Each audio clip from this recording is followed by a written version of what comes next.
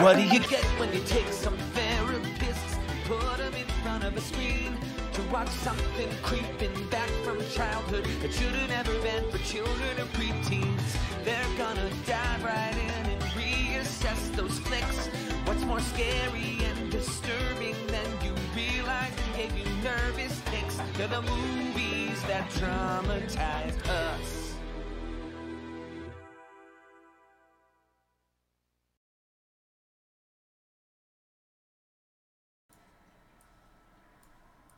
Hey, everybody, I hope you guys are having a wonderful night, and welcome to episode 4 of the movies that traumatized us. Tonight, as you can see, we're talking about Labyrinth, because we all want to talk about David Bowie juggling balls and his giant bulge. Anyways, without further ado, let's talk about the team tonight. You've got me, Therapist Sarah, and wow, what is that? I've got overlap on my screens today. Let's get rid of that. Ta-da! Got me. Hi! Let's have a good time. At least my audio and shit is working tonight. We're not having any fucked up audio issues. Reminder, everybody, this is a mature stream, so I hope you brought your dildos and your good times and your sleeves and whatever else it is that you require in order to have a wonderful evening with us. And all the lube. Exactly, and all of the lube. Giant bottles of it, 50-gallon drums are okay, we understand. So you got me, Therapist Sarah. You got Therapist Nikki there down below me, and our special guest, Therapist Tim. Tim, the therapist. He likes gnomes. He creates backstories for them. Guys. I don't think he quite understands that I'm a gnome hater and I hate all underfoot races, but that's okay. I can forgive him. You're entitled to be wrong. This is my. I am a queer therapist. And this is my cisgendered heteronormative gnome couple, and I have embraced them, and they've chosen to live with us because they embrace queer culture. So say hello to my gnome couple. They're farmers. They're gonna farm themselves right the hell out of his office. Hey!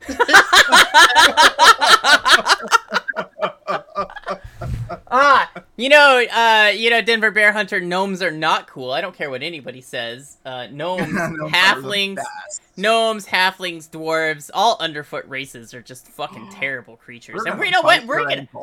We're gonna talk about some terrible underfoot creatures tonight. I'm gonna be entirely honest. We are gonna talk about some terrible underfoot creatures tonight and how they, in and of themselves, thanks again, Jim Henson Company, for creating traumatizing characters. I seriously, guys, I don't know how else to talk about it other than the simple fact that, like, these things are fucking terrifying. I mean, seriously. It's not just Vincent who made these. Brian Froud was the mastermind behind the creation of these particular characters. I don't care what you say. What? It's this image doesn't want to open. What the hell? Did she say it? Oh, we have that clip. Did I say? Let's see. Wait. Where's another one? There you go. There's, like, this shit's just straight up terrifying, man, when you think about it. I mean, I always knew how these worked. It was not hard to figure that out, even as a kid. But when you realize that, like, these guys are literally just, like, walking around in these, like, 50-pound rubber puppeteered suits with goblin faces on their heads. Don't spoil the illusion. I mean, it's... Okay, let's talk about Hoggle here for a second, before we get into anything else. I mean, we'll get to the start of the movie here in a second, but again, I just want to remind everybody about how terrifying these fucking puppets are, and we all know that I love practical effects. Practical effects are, like, in my opinion, one of the best things about some of the older movies, in, the 80s, I can't really say, late 70s, mid-70s, let's find Star Wars. I'll throw Star Wars into that mix. But practical effects really make a movie, and good practical effects are worthwhile. I mean, look at fucking Hoggle. Hoggle's great. He's fucking terrifying. Hoggle gave me nightmares. And I'm sorry, but he's got a cyst on his nose. He needs to go see Dr. Pimple Popper. I'm just saying, like, that thing needs to get fixed. his nose got some problems. He's either broken a bunch or he really just needs to let that out. Just. Well, I mean, he is like the right hand goblin or whatever his race is to Jareth. I mean, I assume that Hoggle's supposed to be a goblin, but he doesn't look anything like any of the other goblins. What do you think his copay is on that? I mean, magical creatures. I mean, his copay is probably pretty high. Yeah, I'm pretty sure, like, Dr. Pimple Popper would be out of network. At a realm would be more like it. I mean, he is kind of like a gnome, which just makes me want to punt him even more. I'm just saying, some people. Maybe I can get him a hookup here. I don't know, like, they look like they have relatively, normal features. I'm just saying. They might look at Hoggle. They might look at Hoggle and be like, dude, you have aged beyond your years. We can't help you. Didn't Hoggle have 5 people working with him? Like, they had the actor inside the suit. They had Brian Henson do the voice work and also as well as the puppetry. And I think 2 or 3 other people working the motors in his face. Yeah. That was a lot. I think there were several people who were in it for sure. Well, I don't know, but Hoggle was a really intricate piece of puppeteering work. I mean, when you break it down. Do you have the picture of when they found Hoggle from later on? Do you have that photo? I don't think we have that one. Oh no. Okay. Unless Sarah has it somewhere that's not in Dropbox. I don't, but I mean, come on.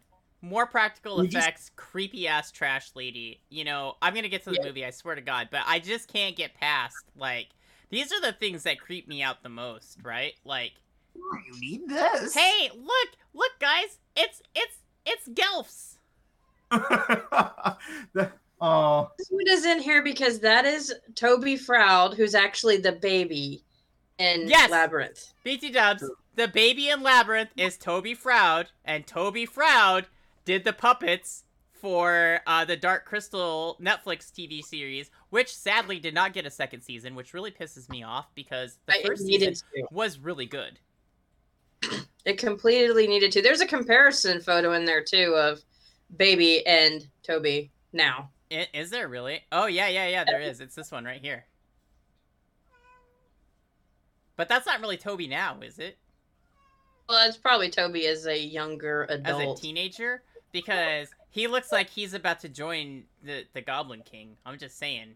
He's like, yeah, I'll go back to that Goblin King. I mean, to be fair, I think if I saw that baby in my personal life, I'd probably wish the goblins took him away too. Maybe I'm not a big baby person. I mean, he's already, no, I'm gonna make a really bad joke. Please forgive me. But he's already handling Jareth's balls. Oh, okay. Oh, right. Mature stream. Oh, look at him. He's just sitting there on some crystal. It happens to all child stars. I don't know. It's a thing. You know, it's because Hollywood and the industry is just terrible to child stars. Let's be honest. They are. They really are. Yeah, I mean, I understand. Like, this stream is about the movies that traumatized us. But we do our best to traumatize all of you because we love you so much. But honestly, bringing it back to it. Oh, somebody lit up there. Are you having yourself a good smoke now? Well, do you see my picture? Like, I've got the little pipe on the icon. I know. I love it. I thought it was very fitting for you, yes. Honestly. Mm-hmm. I thought it was a very, very fitting photo. So let's talk about Labyrinth. You know, it's one of those movies that almost all of us have seen as kids. How dare I do something so vulgar in a stream? I'm going back to playing my wholesome match 3 game, Honey Pop. I love you, Akuma. So oh my god, you go back to playing Honey Pop. It's super wholesome and G-rated content. Ladies and gentlemen, I promise you that I bring you only the finest G-rated systems. Notice my background is green. Obviously, yes, it is rated G for general audiences. I, however, am not. You can tell by the red light on the microphone there. Legit, right? Danger, Will Robinson, danger. I mean, I could make it a green light if that would make everybody feel better, but let's not do that. So, Labyrinth, we've all seen this movie, and I don't know, like, a lot of us remember the movie, and we probably all have fairly fond memories of this movie. Like, I enjoyed it as a kid, but there are definitely some scenes, some areas in this movie that are just a little off color is the wrong word for this, but you know, they're just a little traumatizing. They're just a little not quite. You're like, what the fuck were you thinking? I'm not gonna lie. I'm just kind of like, what the fuck were they thinking? Also, you know, I mean, I don't know how you guys felt about the movie as a whole. You know, when you were kids or like later in life when you thought about this movie. But I mean, like for me, I was just like, yeah, no. Like, I was always like, Labyrinth is a good movie, everybody should watch it once, but you don't need to really watch it more than one time. This has always been my number 1.5 movie of all time. I won't lie. My number 1 is Jurassic Park, which was just last week. Make sure you guys all go back and watch it. It was a great show. You guys did a great job on it. Oh man, episode 3, Jurassic Park, is the lost episode. No one will ever see that episode again unless because that was a piece of trash. Okay. Hey, you know what? You're a guest on my show. No, I meant Jurassic. I'm sorry, I meant Jurassic Park 2 was trash. Excuse me. Oh yes, Jurassic Park 2 was a piece of trash. You are 100% correct. I made a mistake. But I will say Jurassic Park 1 was my favorite of all time. This was also my favorite of all time. So I love this movie passionately, and I always have. And I don't care how much we look at how much it traumatizes us. I will always view it through those rose-colored glasses of my youth. I mean, I think that's fair. I love Labyrinth. I mean, I love it too, don't get me wrong. I just always felt like once you've seen Labyrinth, it's not like it's the kind of movie you have to go back and rewatch, because the plot pretty much is right there. You know what it is. Steal the baby, get the baby back, yay, happy ending. You know what? It's a familiar plot, so people who have issues with anxiety and control, if you know what happens, it's a good thing to just rewatch. I mean, well, you know, that's why anxious people tend to watch the same shows over and over and over, because once they've watched the show, they know what's going to happen. They don't have to have an anxiety-induced situation around it. So that's why we tend to rewatch the same shows. I mean, I watch the same series of shows over and over and over and over again, and I very rarely add new shows into the mix, because when I add a new show into my mix of shows, I absolutely have to binge it. And then when new episodes get released, I get anxious about not having watched them, because now I don't know what's going on. They're saying in the chat that the Fireys are what really got them, for sure. Yeah, we'll cover the Fireys, because honestly, I think the Fireys are fucking creepy. You're gonna use your hand! Right. Well, you know what? Okay, I realized this. You remember when we were doing the watch party for this, and we were watching the movie? Remember I was talking about the creepy-ass doll in her room? I don't think we have a still of it, and maybe we have a video clip of it. But it was it was the Fiery that they went by in her room that was the creepy-ass thing that I saw, and I was like, well, that was a creepy-ass doll. Yep, that was one of the Fireys. All right, but okay, getting into the movie just a bit more. Let's talk about, where is it at? Do I have this scene? Let's talk about, and I really hate this, you know, but let's talk about Sarah and her weird obsession with her books. I mean, I have a weird obsession with my books, but I feel like she just wants to make love to this book. I mean, look at that. She's just like, oh, my book. I think it's a connection to her mom. You think the book is a connection to her mom? It's because her mom's an actress. Hence her obsession then with this.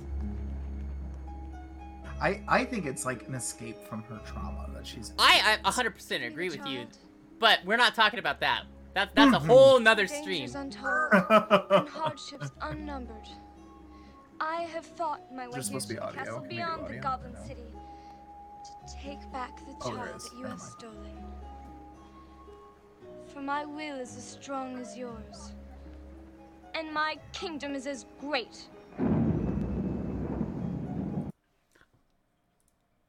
Her boobs were really lopsided in that scene. I just want to point that out. Don't ask. I mean, let's like, we know me. We know me. We know me. So, I mean, she's really obsessed with getting this line right, and she gets it wrong all throughout the movie. It's like, this is a running theme. She keeps rehearsing this same scene, even at later parts in the movie, and she doesn't get it right until the very, very, very end when she stands up to Jareth. It's that empowerment piece. It is. It is. It's an empowerment piece. I 100% agree with you on that. For sure. Yeah?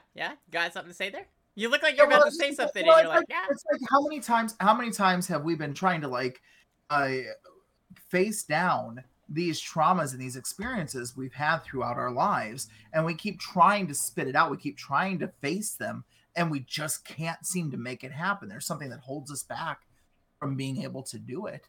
And so that's this curse that she's following throughout this entire movie is, how do I do this? Where do I find that strength and that resolve to do this? Yeah, I mean, I can follow that. I don't know if there's anything else from this particular clip you wanted to see, but that was really the only thing I wanted to get out of this one. Did you see the owl? Wait, in the first part? Yeah, the owl should be there. No, in that scene? Yeah, I mean, so we'll just roll back here for everybody. In case you missed it, the owl is right here. It's right at the very beginning in this scene. It's very easily overlooked because the scene goes by. I'll just kind of flip it again. Oh yeah. The scene doesn't last long, and your focus becomes her running across the bridge in the white dress. And so you very quickly lose focus on the owl, and it stops being a thing. But if you guys remember the opening to the movie, which I also have, is really very... Well, we're going to get our lovely TriStar. And look at... I'm sorry to interrupt you, but look at how interesting that is, too. Like, when she's running across the bridge, and she runs onto the grass, she, like, runs straight towards the owl and then dead stops. And that's where she stopped. That's what stops her. Yes. So that's a very stylized portion right there in order of having that.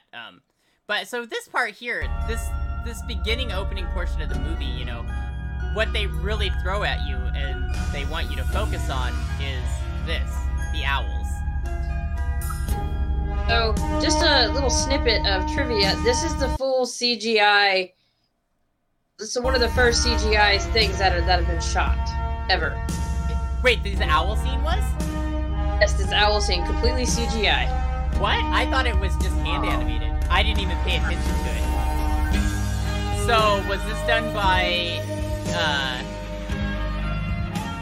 Was this then done by... Hey guys, Labyrinth, in case you were wondering.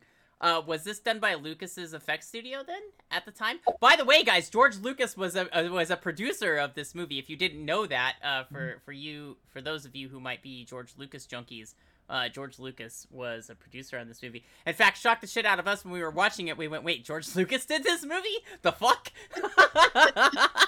I think he was filming another Star Wars movie at the time. I mean, that sounds about right. Mm-hmm. I need a little bit more light here. I was a little dark. Let's see. When did this movie come out? 1986. 86. Yeah, that would have been Empire Strikes Back, about 86. Because 82 was... No. 86 would have been Return of the Jedi. 82 was Empire Strikes Back. Did you know there were 25 different versions of the script written for this movie? For this movie? For this movie, 25 different versions. See, guys, this is what we get for bringing a Labyrinth junkie into the scene. Gonna tell us all the trivia facts. Well, Brian Froud actually pitched this right after he screened Dark Crystal.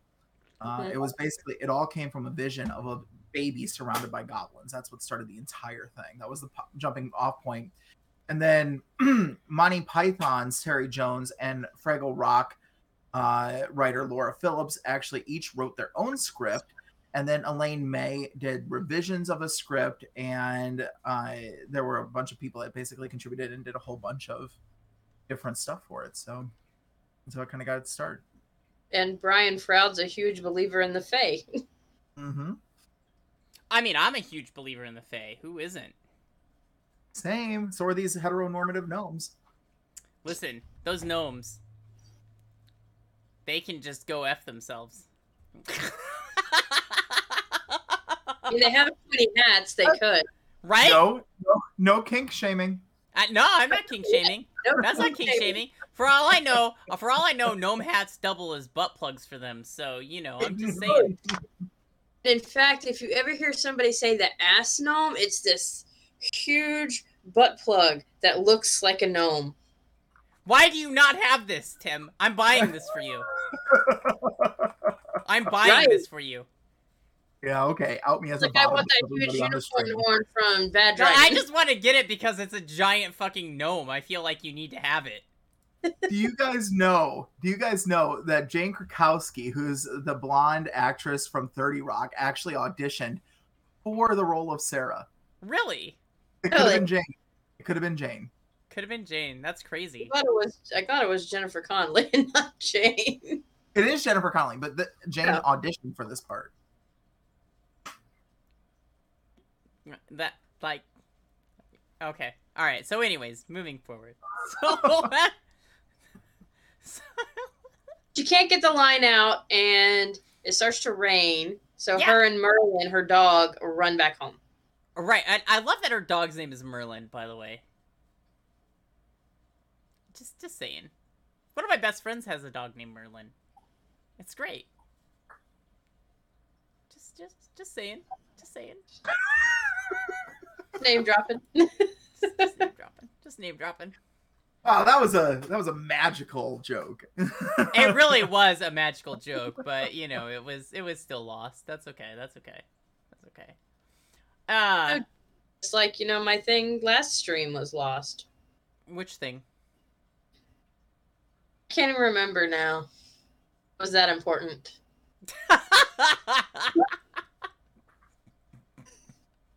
It's lost just like the episode. Dun dun dun dun dun. All right, no, so Tiger King. That's what it was. The what? Tiger King. Oh yeah, the Tiger King joke. Yeah, that was totally lost. That was so bad that it was like an aerial flyby out at sea where no one was to witness. I don't think it was Memorial Park in Nyack, New York. If you were ever wanting to go see where that opening scene was filmed, that's where it was at. By the way, okay. Where she walks across the bridge. Yep. That's probably the only scene they shot in New York. Maybe. It's an expensive place to shoot. Right. That's what I'm saying. Like, they were like, dude, just have her run across the bridge. Like 5 minutes. It's still gonna cost us like $5,000. That's all we can afford. That's it. If you have to do a retake, fuck it. We're keeping the one we got. I don't care if she fell on her face. Just keep it. They actually probably had to do a retake, and that created trauma for the people who were doing the film. Right? Exactly. All right, so, you know, Sarah comes out. She rehearses this line. She fails to get the line. It starts to storm, so she's like, hey, Merlin, let's go home. And they run home. And they trottle off home, and she goes home, and her parents are, like, packing up to leave or some shit, right? Like, they're going on a date. Her dad and her stepmom. They're going on a date. And they're leaving her in charge of the small baby while they are gone. Because that's what every teenage girl wants to do. Be in charge of her little sibling. Which, by the way, she apparently thinks is some kind of ass clown. Well, it is dressed in like a striped outfit, so. Right? Like, she doesn't like this kid. Case in point, how do we know she doesn't like this kid? She's very much adamant not to watch or spend time with him. Huh? Okay. This is how we know. Once upon a time, there was a beautiful young girl whose stepmother always made her stay home with the baby. Some anger issues there. And the baby was a spoiled child, and he wanted everything for himself, and the young girl was practically She's a teenager. Because of the territory. What no one knew Legit. was that the king of the goblins had fallen in love with the girl, and he had given her certain powers. So one night, when the baby had been particularly cruel to her, she called on the goblins for help. I thought she looked like Shmee from Peter Pan when she put that shit on. Creepy goblins! Say your right words, the goblins say. Are we staying within time limits? and we'll take the baby to the Goblin City. I mean, I'm at 50 seconds. I feel like that's almost symbolic. Like she borrows the baby's innocence by putting on that cap for a moment. You think so? Okay, I mean, all right. I'll give you that. She does kind of, like, I can see that. I can see that. Like, I can see that. Not within the realm of the trauma, right? This is within the realm of the trauma. These things, this scene when I was a kid actually, like, gave me the heebie-jeebies. I don't know that I can say that it traumatized me, but the goblins kind of creeped me out in this scene. Like, they're all tightly packed together. They're, like, giant faces, like, all pimply and, like, ratty hair. Like, were they sleeping in the closet waiting for her to say shit? I really feel like they were. It's like they were all huddled into the closet and they were like, she's gonna finally say it. She's finally going to say it. Yeah, say the right words. One that creeps me out is the one that's like all the way near your little Bitmoji. This one? With the like creepy ass red eyes? Yeah. Yeah, it's like the long nose and it goes, is it hard, is it? It's like later. I wish that we and other people from Harmony could all get together and dress up in cosplay as these goblins and just crunch together and just walk through a con. Like, just as that group of goblins. I don't see people at Harmony doing that for very long. The harsh words of her stepmother. No. And she could no longer stand it. Remember, all of us. So here... DVD. So she's got this whole thing, right? You got the thunder in the background, just kind of building the scene. I'm going to skip ahead a little bit here on this one, going in from this. But the point I think I wanted to point out is that here she's like, she's really like, she throws all this blame on the baby. Like, it's your fault that I feel this way, kid. Like, and then she gets down to this point, like, 'cause she's like, would you please just shut the fuck up? Stop crying. Mm-hmm. Yes, kitten. I'm aware you want attention. Now is not the time. They always want to be. What holds her back? Like, that's the big question. Like, what holds her back from just like picking it up and shaking the baby? Like, she was clearly so frustrated, right? Obviously, you should never do that. Just because she's a sensible, decent human being. Fuck if I know. I mean, she wants to offer the kid up as a sacrifice to the Goblin King. You can't very well do that if it's got shaken baby syndrome. I mean, Denver Bear Hunter, yes, she is super entitled and is complaining about hard work and spent the day being out practicing her lines. I think it's more than, there is entitlement there. Also, there's a lot of strained relationship between her stepmother and her. And she takes that strained relationship out on the baby. The baby is paying the price for how she feels about her stepmother.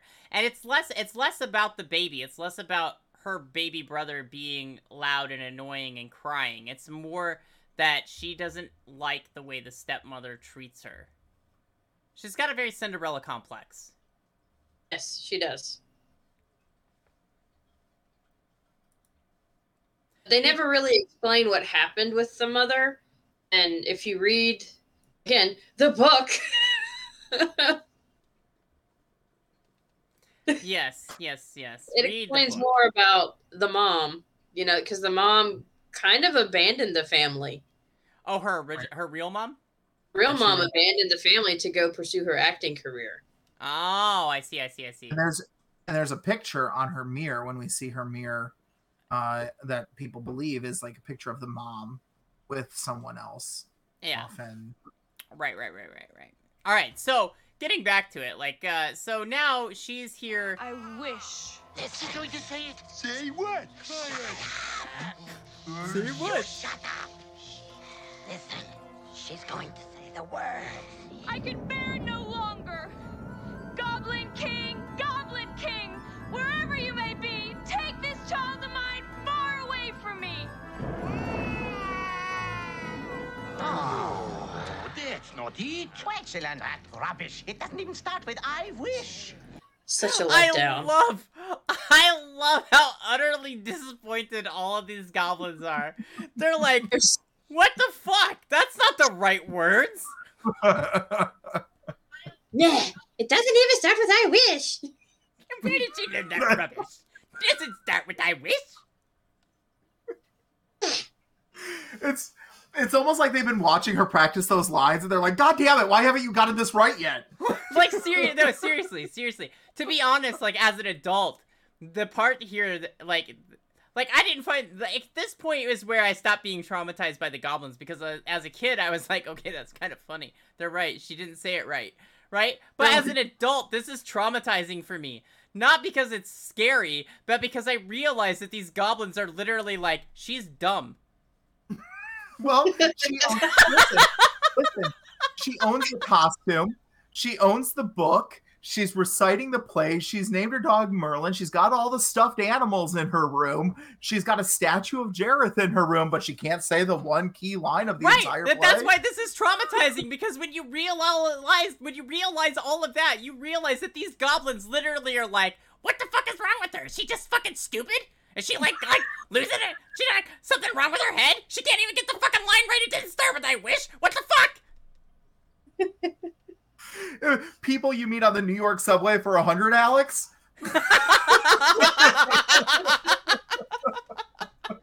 Oh, rest in peace, Alex Trebek. Oh, way to bring it down. I'm just saying, you know, I could have pulled out the other half of that, which would have been something more along the lines of the Reading Rainbow guy like is going your mother to in the subway, Alex. Wait, what's going on with the Reading Rainbow guy? LeVar Burton wants to permanently become the host of Jeopardy. I think that's a fantastic idea. I think LeVar Burton would be the best choice out of everybody. I think that's good, but I think LeVar Burton needs to wear at least one piece of every character that he's ever played. So he needs to like have the tail from Mayor Ben from Zoobilee Zoo. He needs to have the eyes from Data from Star Trek. Geordie LaForge? Yeah, I'm sorry, Geordie. Sorry, Geordie LaForge. My mistake. Jesus. He just has to get the banana clips from the 80s and stick in his eyes. I'm going to go all in. Star Wars is better anyways. So. Wow. The fuck? Get off my channel. Beam me out. No, I'm just kidding. Fucking, where's the nearest airlock? I had no choice but to just go all in at that mistake, right? Like, yeah, it's okay. I forgive you. Yeah, Denver Bear Hunter. Wait, LeVar Burton was the mayor of Zoobilee Zoo? Hey, guys, not only are we a mature channel, we'll bring weird, obscure trivia to you. I'm Mayor Ben.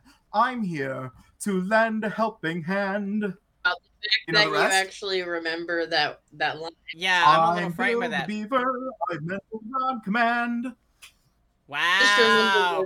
Wow, please no, I'm like getting traumatized from all of this. Like that's They're steering an adventure when lookout comes to call. Okay, so then when did she say the right words? Okay, so she actually so she actually gets to the right words shortly after this, actually, because she says it when she's like walking away, like when she's even disgusted with herself, actually. So, but it's the drama. Oh, Toby, stop it! Oh, Toby, stop it! Stop it, Toby, I wish stop! I did know what to say to make the goblins take you away. Bitch, you do. You read the book. Come take you away right now. That's not hard, is it? It's not hard, is it? I wish. Did you say? Go get the goddamn book! It's in your room. Where'd you learn how to read? This is why hooked on phonics doesn't fucking work. And as she says it, as she leaves the room, they're like, God fucking damn it! I wish the goblins would come and take you away. Right now. And doorknob comment, number 75. You are a therapist or any kind of mental health professional. You will understand that reference. So here we are. She says it, finally. But I love how we didn't get a cut back to the goblins with some kind of snarky ass remark about how she finally got the words fucking right. After what has it been, like, okay, well, I know what it's been. It's been 3 minutes since she started interacting with Toby in the bedroom. You know, but it took her 3 minutes to get out the words, I wish the Goblin King or the goblins would come and take you away right now. It's like a 10-second line. It doesn't even start with I wish. It's like, but it does start with I wish.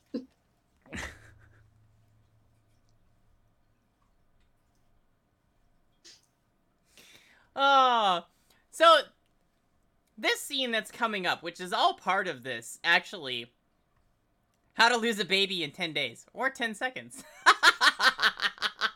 Thank you, Kai. Thank you. That's you know, actually, now that he says that, I think we said something similar while we were watching this show. Wait, do we know Kai? Yes. I mean, I know Kai. Nikki knows Oh, Kai. Kai. I'm sorry, I didn't want to assume Kai's gender, so I had no idea. Kai, what are your preferred pronouns? Yes, Kai. Oh, by the way, everyone, he, him, his, or whatever you like, because I'm pretty much gender fluid. It doesn't matter. But we can keep going though. It's just like stall out there. What? Ba-da-ba-da-ba-ba. What else? I thought you had some kind of puppets on your hands, Sarah. It's your sleeves. I went in all in tonight. Didn't you notice? Well, It's a glory. Even your cat loves your costume. I know. She's like, yeah, I dig it, Mom. I dig it. Let's yeah. Can I oh, hi. Yeah. Can I Hey, you're really like nobody watches to watch you sniff my face. I mean, can you just go back into my lap? Yeah, thanks. Yeah, I went all in. The only thing I'm missing tonight is having some glass balls to juggle in my hands. Okay. I mean, like, you all can just envision me juggling some balls, right? No? Nope. No? Oh. Yeah, I don't think anybody can actually envision me doing that. No. But... Unless they were Benoit. That's a hard no. Benoit. So assumed. I didn't want to be assumed. So angry now. Now I've done it, guys. Alright, so she Got it goes done. back to her room, right? And she literally is like, I mean, what? She's just like... Toby? Then she hears Toby stop crying. Yeah, well, yeah, so she goes back in. Now she's actually alright? afraid. So I wouldn't go back in. I'd be like, oh, God. That would have been me. I would have been like, God, you Why are finally you shut the crying? fuck up. I can go to bed now. Crying was too abrupt. Right. Stop. Why aren't you crying? I love that question. Like the baby's gonna answer her. Goo goo gaga, bitch. I got tired of screaming. Toby? Sorry. I'm apparently on another level tonight. You just keep saying the name Toby, and all of a sudden, from the crib, it's like Red Solo Cup. It's a Toby Keith reference. Now that actually terrified me as a kid. The weird like cackling. Yes. Goblin uses in the bed. Yeah. So this coming up. The reason I'm showing this, Alexa, why isn't the baby crying? This scene made me jump as a kid. Because I was like, oh, what's gonna happen? Oh, well, I didn't need that to happen. Good lord. No, you guys don't need my notes either. You don't want that. Alright. So anyways, okay, kitten, you're getting on my nerves. Go to the bed. Do we have the, Yep, it's the next one. Oh, yeah, it is the next one. I just saw it. So, yeah, see, just leave it up to me. I'm with it. I got this. You cut it in funky places. Hey, guys. You're him, aren't you?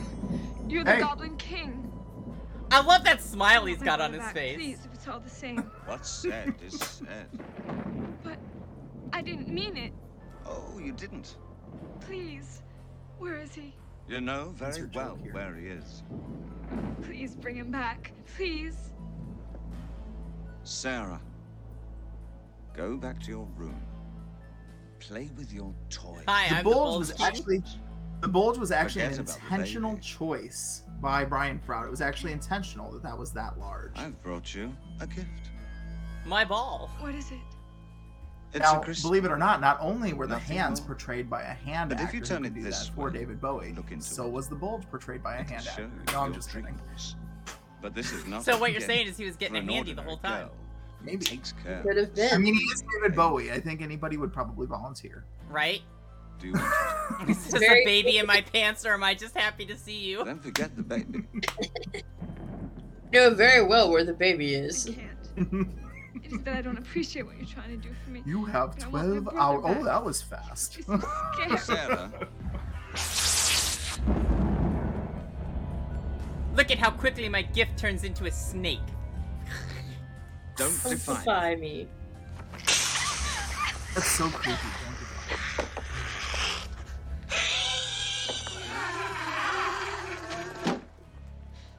Okay, that was creepy to me as a kid. I have to have my brother back. He's there. Yeah, that was creepy. In my castle. He's there in my castle. Do you still want to look for him? Do you still want to look for him? Is that the castle beyond the Goblin City? Turn back, Sarah. Turn back before it's too late. I can't. You know, I'm pretty sure that a therapist once told me to turn back before it was too late, and I was like, bitch, I already been there. All right, Tim, what's your song? Yeah, I prepared this, guys. Are you ready? Here we go. Oh, God. Hey, I just met you. Wait. Oh, fuck. Man, now I got Stage fright on the camera! All over David Bowie's package. Hey, I just met you, and this is crazy, but here's my labyrinth. I stole your baby. There you go. I got it. I saved myself. Cheers. I saved myself. Everybody give our guest a clapping I saved hand. myself. It's nerve-wracking when I'm performing for Kai. All because of Kai and Denver Bear Hunter. Good job, guys. Making it so hard on poor Tim. Yeah. Jeez. Wow. Jeez. All of our viewers. You know, I'm the exact opposite. You get me in front of a camera and I'm just like... There's a reason why I love teletherapy. Because I'm like, yes, I can actually do real therapy without constantly being like... I actually very seldom get stage fright. I was an actor, but just there, you guys got lucky. Congratulations. We got to see a rare stage fright performance. Wow, my words are like struggling today. I thought you were just fine when you were on camera. You know, I am just fine with everything, but apparently I can't fucking talk. So, you know, I'm a little tongue-tied tonight, apparently. That's right. It's been my whole week. I've had this problem all week. Right. It's been a running thing. Even with my clients, I'm like, hey, let's try that again. Let me rewind about 3 sentences and start over and maybe actually form a cogent set of words that are then coherent and can be translated into something actually meaningful beyond. I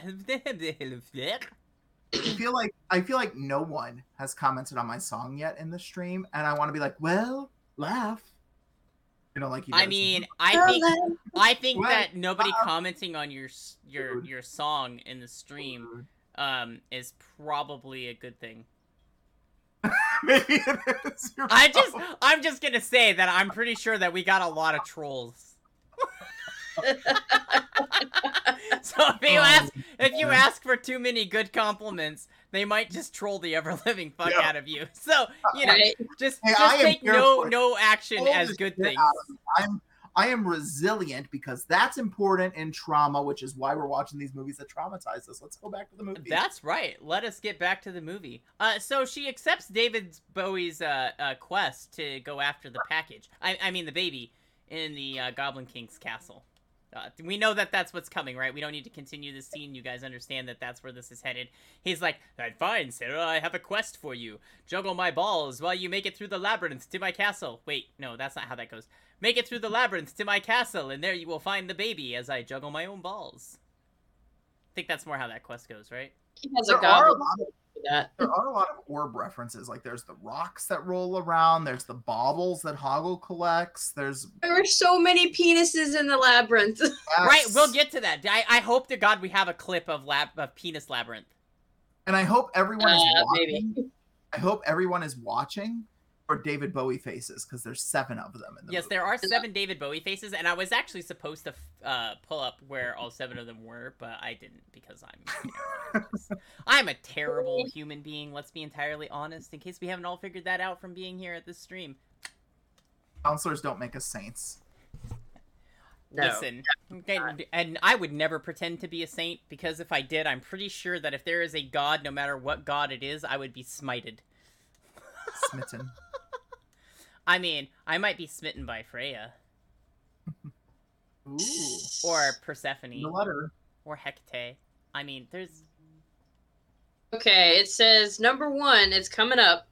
After Sarah enters the labyrinth and the face appears in the right corner. It's coming up after she enters the labyrinth. Get ready, everyone. It's coming. I don't think that's in this clip, though. So we're going to meet Hoggle in the labyrinth, guys, in a second. And I just want to say that even as a kid, I was amused by Hoggle in the labyrinth. I know we had a conversation about this in the when we were watching the movie and what this actually meant for like what was being illustrated.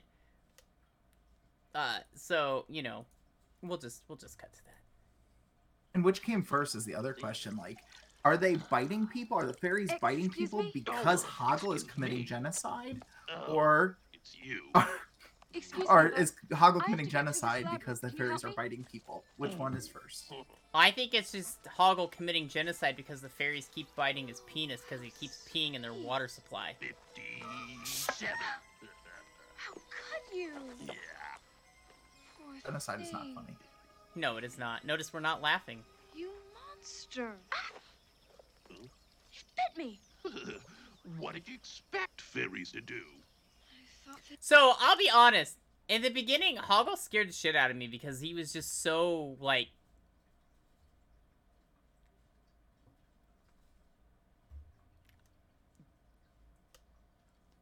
Hoggle? Yeah! I'm trying to think of how I wanted to describe it, but I'm at a loss for words. I'm just like, I don't even know how to describe Hoggle. Like, he just, like... When I was a kid, I literally could not wrap my mind around Hoggle. I was like, what is wrong with him? Like... I think I actually saw this guy at a porn shop once and I left right away. Was he the guy coming out of the 25-cent video arcade? Because if so, I think I saw him too. It was like on the other side of the door hole. I was like, whoa, gotta go. This is why you don't look on the other side of the glory hole. It's supposed to be a surprise. Them's my things. You just take the gift and go. Wow. Wow. Alright, so, at the risk of traumatizing our viewers even more... Shows what you know, don't Again, this is a mature stream. 58. Horrible. But here's the thing, if she picked that fairy up after he Hoggle. sprayed it and it's still bitter, he's not really killing them, Yeah. he's mostly just That's knocking what I them thought. out. So he's just being a sadist. Do you know where the door Yeah, he like knocks them saying. out and then kicks them while they sit there and are like kind of Well, what is it? semi-paralyzed.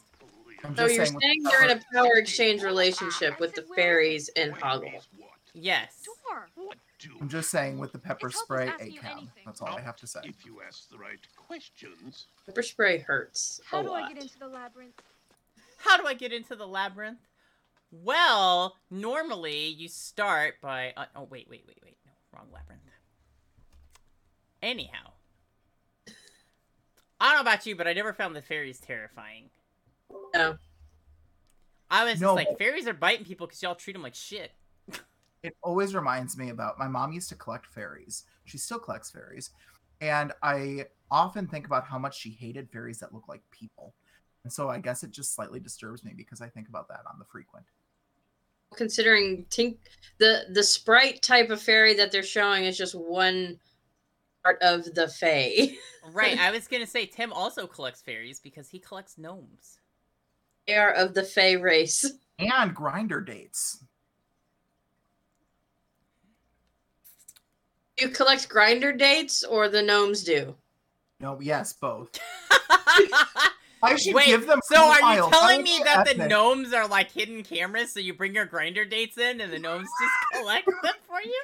That's It's how I gonna be do- like the Travelocity gnome. Okay, guys, That's how I'm I- sorry. We've got to end the Yeah. stream because we just learned some really disturbing data. And I'm a mandated reporter, so I gotta go do my due diligence.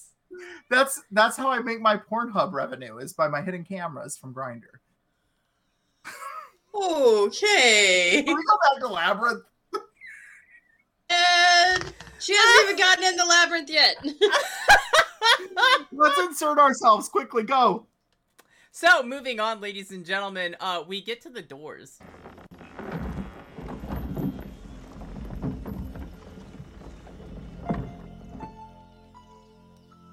You really going in there, are you? You really gonna do that, huh? You're gonna walk into that? Yes.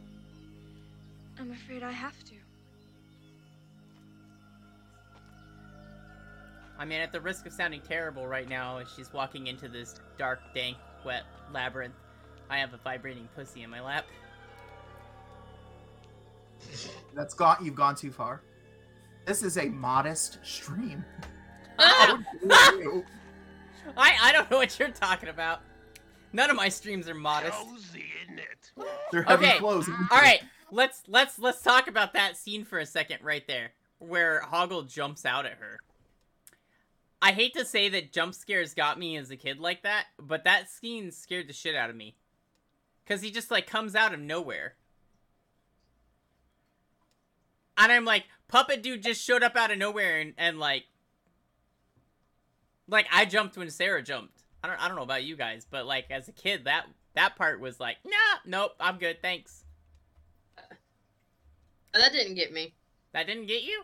I love how all of us are, like, not even paying attention to the show. We're all, like, doing movie, like, phones, and we checking Discord. I think... I mean, I'm not paying attention. I was just getting a drink. I'm on mute right now because my roommate just got home and my dogs are going crazy. So just give me a minute. I'll be right back with us. Aw, you know doggies. Look at them all talky talk. Alright, so Hoggle didn't make you jump when he, like, jumped out of nowhere? No. No, not at all. Hoggle has never scared me in any way, shape, or form. I've always thought he was adorable. Then I'm just broken. Hoggle, like, fucking freaked me out. Except for if you open a new tab and you type Hoggle storage locker, that will terrify you. I've seen that. I mean, I've seen it. I know what Hoggle looks like. So we'll move ahead a little bit here. Like, Sarah runs down through the labyrinth. You know, she starts on her journey. She just picks a direction and she runs. And she dodges and she does all of her shit, and she's whatever, right? Like, trying to find her way, but there's, like, no clear visible exits. Like, she's just in one great big long never-ending repeating corridor. Like, seriously, I feel like she got stuck in a minor, like, time loop, and I just want to be like, oh, it's all timey-wimey here.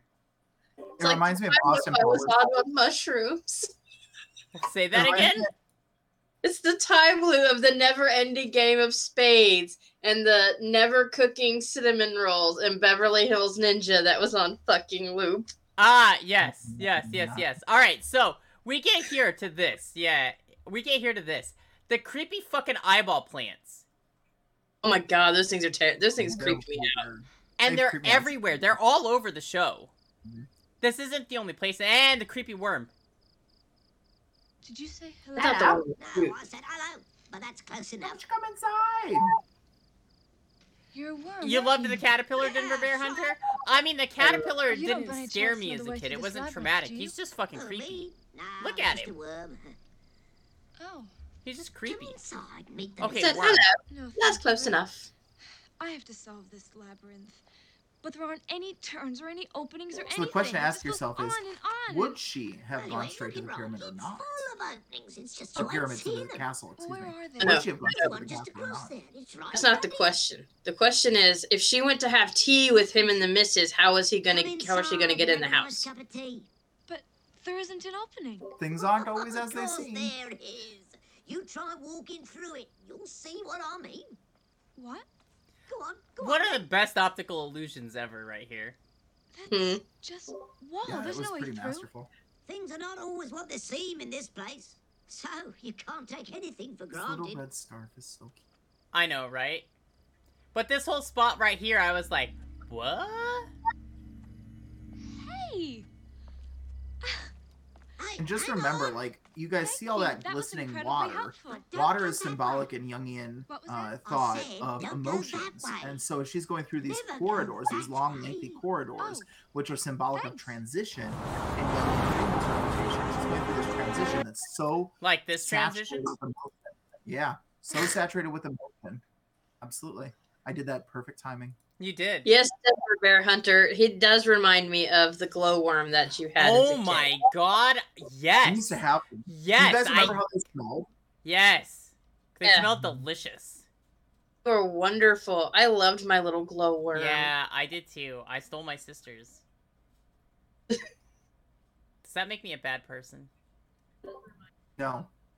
I like the way that when he was like, if she would have kept going that way, she would have gone straight to the castle. But here's the thing: it's not necessarily wrong that he told her to go the other way.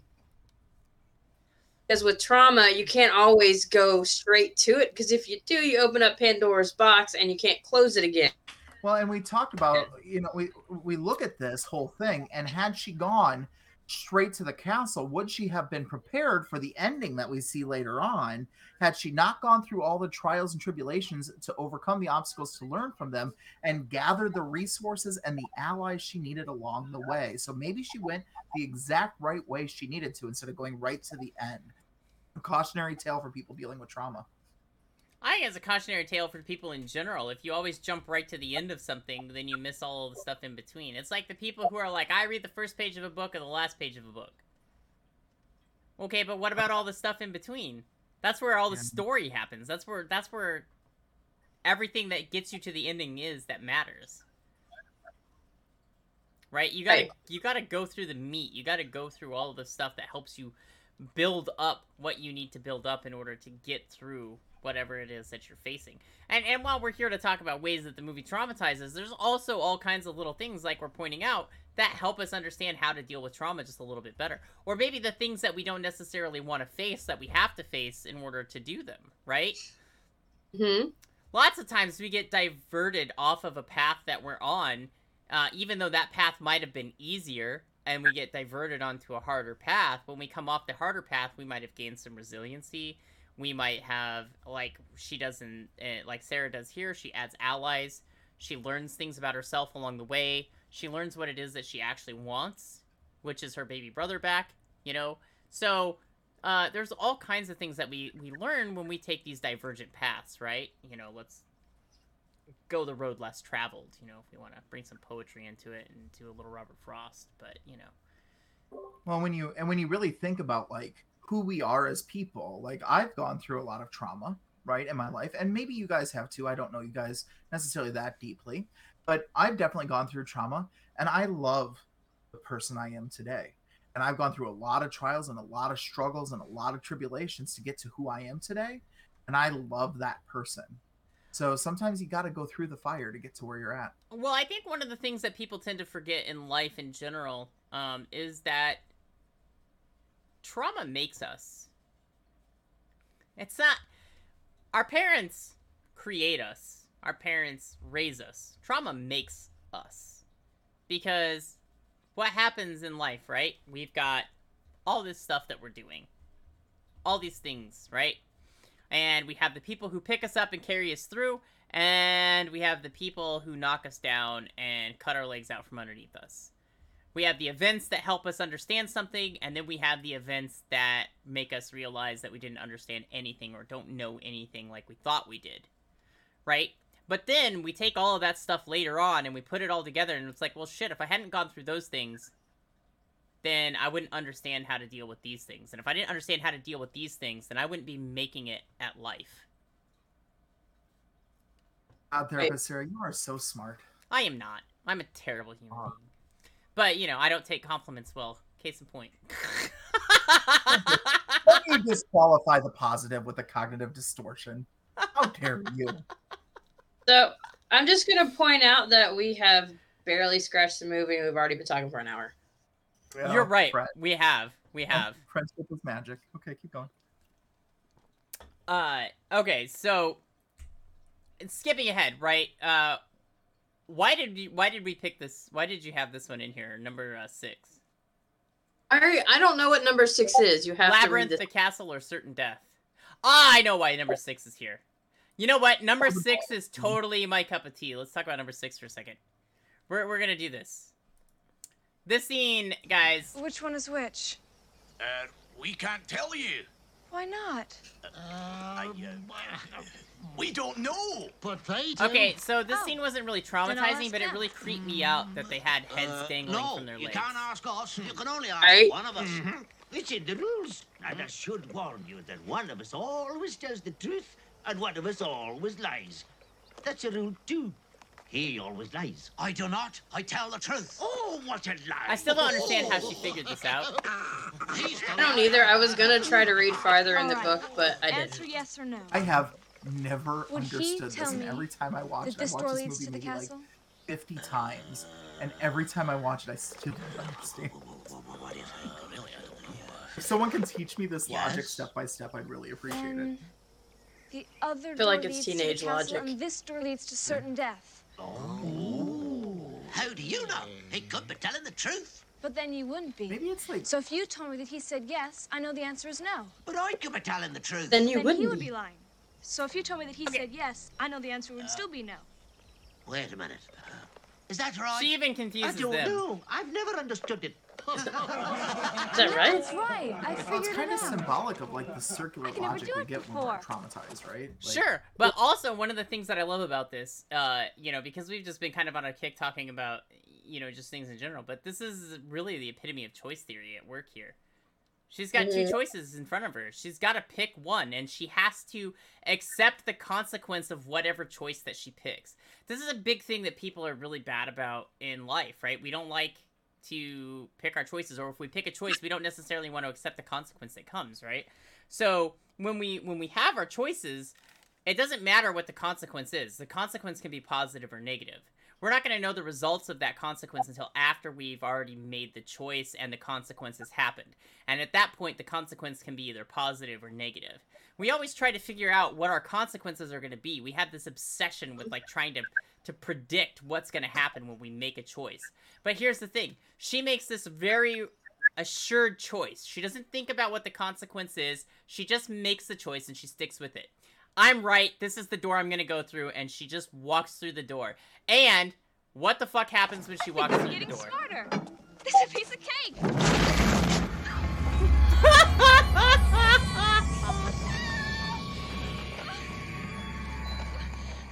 Okay, so, creepy fucking hands. This traumatized me as a child. Hey. The fucking creepy ass hands. I don't know about the rest of you. I know Nikki just said it right, but the creepy ass hands traumatized me as a child. As an adult, I thought about all the possible faces they were making. Right. As an adult, what? I said, as an adult, I thought about all the possibilities of this game. I'm not gonna lie. All right, continuing onward. What do you mean, help? We are helping. We're helping hands. This is so creepy. Would you like us to They're helping heads. Well then, come on. Which way? Which way? And again, she has to make a choice, up or down. And it's so important to note, again, in Jungian, this is a descent into darkness, and when you see a descent into a dark area, she's going into her subconscious. Yes, which way? Dark recess. Well, since I'm pointed that way, I guess I'll go down. She chose down. She chose down. Okay, so that part right there where they're all just like, she chose down! I was like, oh, that's fucking terrifying. Like, they literally, like, it's like, oh, she chose death. Cool, let her go. And they do, they just drop her. They drop her. They don't even try to, like, take her down. Could the helping hands walk her down slowly? Yes. Do they? No. They just drop her. They're like, bitch, get down. Well, because, like, at the point you finally decide to tap into that subconscious, it's kind of a slippery slope. It's like, boom, you're going. But she also made the easy choice, too. It's like, well, I'm already pointed that way. Right. She did make the easy choice. The easy choice was to go down. What else was she gonna do? The hard choice was to go back up, right? I mean, honestly, I try to think about, going back up, those hands would have just been all over her. They would have been like, that just kind of gives me the heebie-jeebies. I don't know about you, but when I think about it, I'm a little skeeved out. So I'm like, yeah, no, I don't want it. No. So, you know, moving on, yes. I'm gonna skip Hoggle Helps. I don't remember what that scene is that you've got there. I think that's when he agrees to help her through the labyrinth. Because after she steals his baubles. Yeah. Well, I think that's before the wise man. Gotcha. Okay. Yeah. That'll be coming up. So we're gonna skip ahead a little bit because, you know, as Nikki pointed out, we're kind of just scratching the surface of the movie. But actually, we start moving pretty quickly at this point because there's a lot of the stuff happens kind of back to back as we get moving forward here.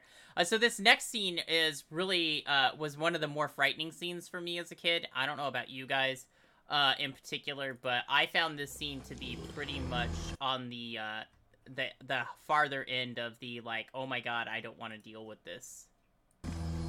Okay. What have we here? Nothing. At this part, Nothing. Beautiful costume, though. Nothing. Tra-la-la. Your Majesty, what a nice surprise. Hello, Hedgewort. Hogwarts. complete narcissistic interaction here, by the way. Abusive. Yes. Helping? In what In sense? the sense that you're leading her towards the castle. No. I was taken back to the beginning, Your Majesty. What? I told her I was gonna help her solve the labyrinth. A little trickery on my part. Bulge, yeah. But actually... What is that plastic thing round your wrist? Oh, this! What's that plastic Oh, thing my around your goodness. Where wrist? did this come from? Figgle. Hoggle. Yes, if I thought for 1 second that you were betraying me, I'd be Also, forced did he to call him suspend Hedwig you at the beginning? headfirst in the bog of Yeah. eternal stench. Thought so. No, Your Majesty. Like on the Angry Inch. Not the eternal Look! stench. I'm on my knees Yes, giving you sir. head! Oh wait, I mean that's my head. Wait, what? How are you enjoying my labyrinth? Jealous. Hashtag jealous. It's a piece of cake. Oh. Really? Then how about upping the stakes? And this is what happens when you stand up to a narcissist. Right? I'm gonna You say change the that so rules. often. I wonder what your basis for comparison is. So the labyrinth's a piece of cake, is it? Well, let's see how you deal with this little slice.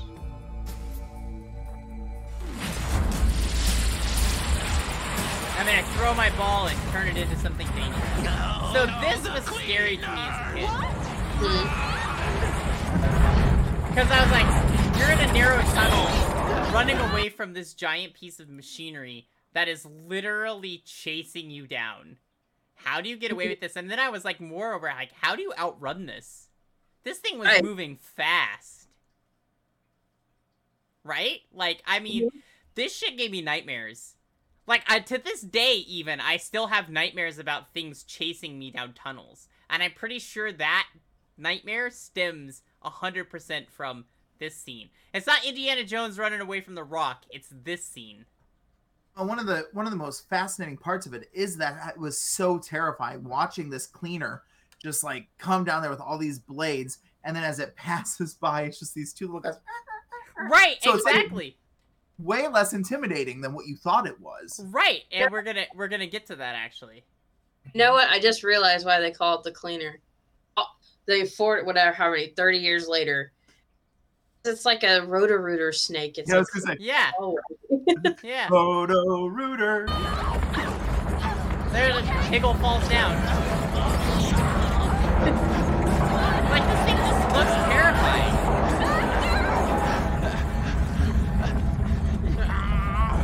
it does. I feel like our The cleaner, it's the bark of stench. You sure got his attention.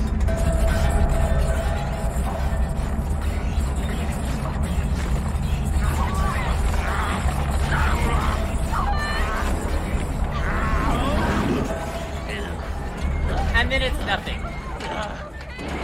Literally nothing but two guys on a giant wheel just riding along. Going. I'm like, really? Really? Really? Come on, guys. Come on, guys. Let's see. There's the wise man. We can skip over the wise man. There wasn't really anything scary. Like, were those guys just like chilling there, just waiting, like waiting for No, their he magically made them magical when he threw his nut. I mean, his glass ball. He just like conjured. It's magical. Listen, he nutted out some goblins in a cleaning machine. Okay. But I thought goblins had to come from babies that were abducted. I mean... Wait, did we... Uh-oh. Plot hole! Well, we don't know how many babies he's abducted in the past. That's a whole other, like, plot twist. Something like... So I read one theory that Jareth was probably a baby that Sarah's mom had been babysitting for, and she gave him up to the Goblin King before. See, it's going around. No, right? It's contagious. So he's been watching Sarah this whole time to kind of like reenact his revenge for Mom. He's been watching. Fucking creeper. But then he like can empathize with Toby for her wishing him away, and he slowly is like gonna groom Toby to be the next Goblin King. I don't know. It's just a theory. I think I've read that one too for sure. I mean, that's an interesting theory. I don't know. Do you guys want to see the wise man scene? Nothing really traumatizing happens in the wise man scene. Weird. I loved the chicken on the wise man's head. That's all right. We'll show the chicken on the wise man's head. Okay. The chicken on the wise man's head. I still don't understand it. It's such a weird creative choice. It seems weirdly placed, but like. Can you help me? Oh, young girl. Woo, woo, woo. That was a really sexual comment by that chicken. I just want to point that out. And who is this? Woo, woo. My friend. The woo woo. I guess he just needs to choke that chicken. Yeah. And what can I do for you? Please, can you tell? That is. The shame on Hoggle's face when she calls him her friend. I have to get to the castle at the center of the labyrinth. Do you know the way? Well, yes. You want to get to the castle, huh? At first, you'll have to sit and stay a while, as I have a story to tell about the Nephilim and the Goblin King. What is about... Oh, motherfucker. What is this shit? What? My fucking computer is being stupid. I mean, if I show the magic dance, it's only because this is utterly terrifying.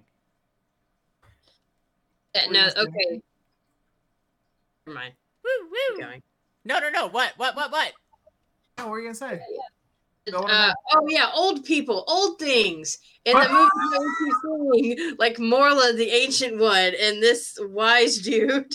They're just slow. Yeah, well, I mean, okay, so, but that stands, right? Like, all through, all media representation, except for maybe grumpy old men. We always have old people that are always portrayed as slow. Look at Deckard Cain in Diablo. Yes, Nephilim, come, sit with me and stay a while. I have stories to tell you of your origins and that of Diablo. But first, Nephilim, you must go on a quest to find my granddaughter. That's a great Deckard Cain. Yeah, I know, thanks. Really good. I once read an entire chapter of Harry Potter as Deckard Cain. That's perfect. It was amazing. When we're interpreting stuff like movies and stuff, I always go to Jung, obviously. And if this is like in a dream context, if in a dream they believe that every single person, every single entity that they encounter is another facet of themselves. So as you're looking at all these different characters, you can always ask yourself, what part of Sarah does each one of these characters represent? So it's an interesting thing to think about as you're looking at that as well. Yeah, that is an interesting take to have on it. I can see how that is that mustache just his nose hair? No, it's his actual mustache. It's just very weirdly positioned. I mean, it's kind of like coming out of his nose, maybe? Yeah. I don't know. I can't grow facial hair. Maybe you can tell me. She's 17, so we won't talk about what part of her the mustache represents. No, continue. Move on. Sometimes a mustache is just a mustache. Alright, so anyways, moving on. I'm just gonna show this because it's fucking scary.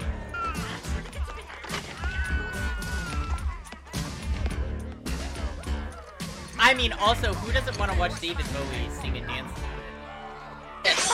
Fun fact about the set, if they took all the puppets away, it would look like Swiss cheese. Really? Oh, because of all the holes. All the holes they had to do for the puppets. Power of voodoo. You do. Remind me of the baby. Did you know that in 1947 there was a movie called The Bachelor and Bobby Soxer? There was a scene in which Cary Grant tells Temple, "Hey, you remind me of a man." And Temple asks, "What man?" The man with the power. Grant replies, "What power?" The power of hoodoo, you do. Remind me of man. Ooh, well played. Well played. I wonder if that's where David Bowie pulled the lyrics. I like David Bowie's version much better. I do too. But I mean, I just like David Bowie. I mean, honestly, for the fact that I am a tried and true, dyed in the blue lesbian, like David Bowie gets me a little excited sometimes. I'm just saying. Same. Also, and one of the lyrics that we could not figure out, I looked them up, and it says, "Slap that baby, make him free." Not make him bleed. That's a common. Make him bleed or scream. But still, it literally is. That baby. Got it. Yeah. It really is slap that baby, make him free. Well, I mean, that's like... Sorry. Go ahead. Ladies first. No, I'm just going to let David Bowie continue here with his gold. I'm going to allow the enjoyment of the goblin. No, also, you notice that his cane mic looks like a penis? And all of the gurgling, the baby gurgling is him. That's right. That's right.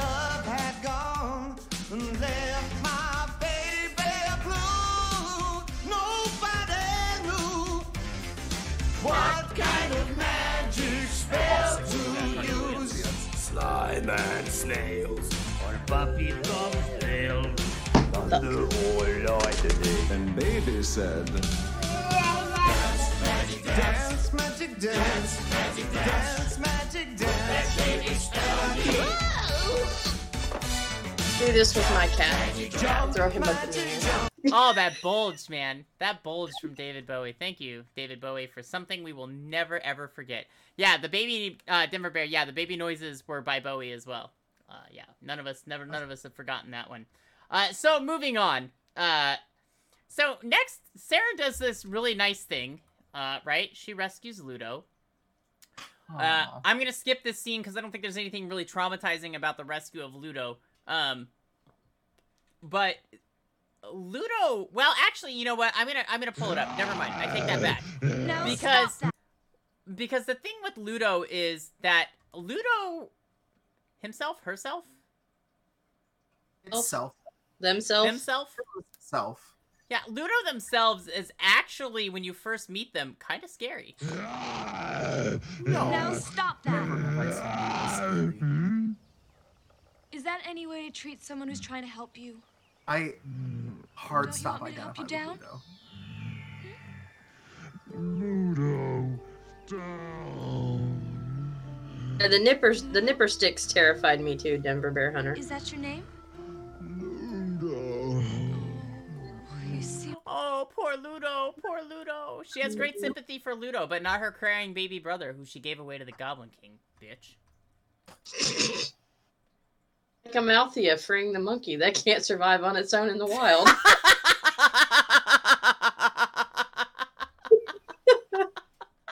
Or Malthea freeing the harpy that she knows is gonna kill her. I like. Right?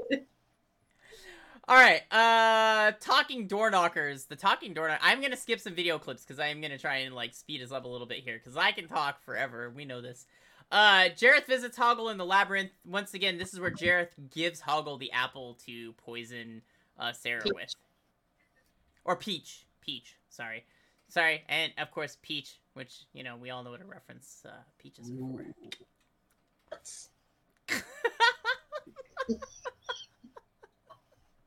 You know what we didn't have? We didn't have a scene with all the penises in the labyrinth. I'm very disappointed in this. Yeah, All you have to do is look like at the overscale of the labyrinth, and you'll see all the obelisks that are penises. Yeah, yeah. So then we get to the... So he gets the peach, and he refuses to give it to her, but we know he's gonna give it to her, because that's what he does.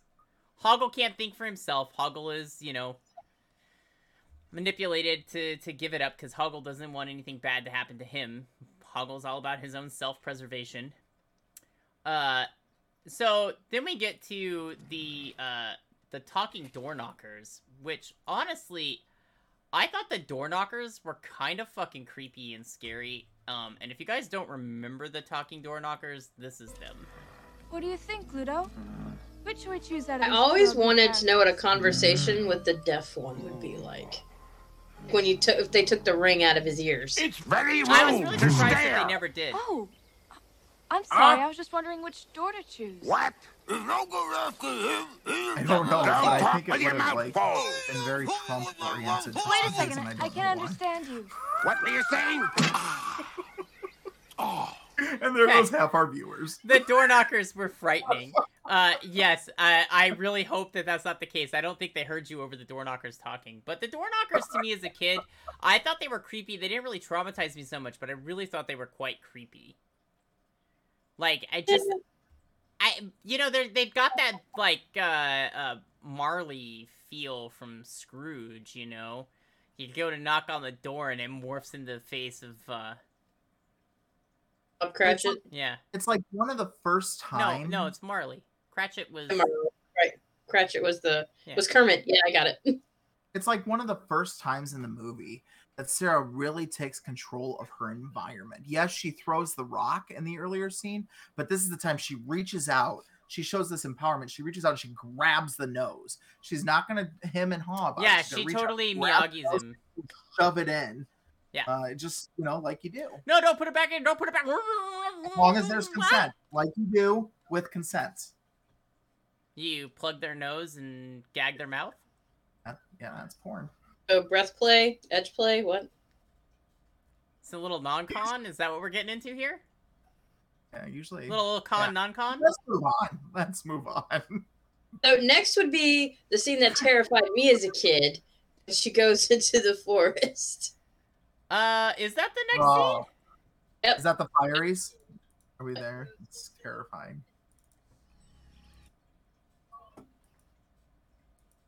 Oh, yeah. Okay. So we're up on these guys, and these guys are the Fireys. I thought these things were creepy and terrifying. Yep, they scared me. Don't got no problem. But they let puppets play with fire. That's even scarier. And fun fact, this is the only song not sung by David Bowie in the whole movie. The guy who played Cat on Red Dwarf. Wait, the guy who played Cat on Red Dwarf sang this song? Is that what you said? Yep. Oh that's my what I god, that is fucking amazing! I love Cat. Cat was like my favorite character on Red Dwarf. Danny John Jules. Cat was the best! I have a whole new appreciation for this scene now. Oh my god, Cat was the best. If you guys don't know Red Dwarf, then I'm sad. You're sad. We can't be friends anymore. Yes, I called you sad, not me sad. You're sad. Cat was the best. If you don't know Red Dwarf, just yep. Can't even call yourself a sci-fi fan, okay? Just can't. So the Fireys are really creepy for a lot of reasons. Most of which is the fact that they take their own body parts off and throw them around. The creepiest one to me was when he took his eyes out and rolled them as like snake eyes, and then he ate them. Yes. I agree with you on that. That was just like, I couldn't handle it. Interestingly enough, in Jungian therapy, here it comes again. Here, you guys would think I'm a CBT therapist, but I really dabble in Jungian. Interestingly enough, dismemberment is actually symbolic of being disempowered and isolated and being cut off from the rest of the world. Yeah. Interesting. Denver Bear Hunter, you're right. They do. They talk about taking her head. Why don't you take off your head and throw it around? We took off ours, so we'll just take yours. And so that implication that they're going to cut off her head as a kid, that was too much for me. Now I'm just like, yeah, do it. Let me see you toss her head around. What was that, Nikki? I kept thinking as a kid, it's like, but her head doesn't come off.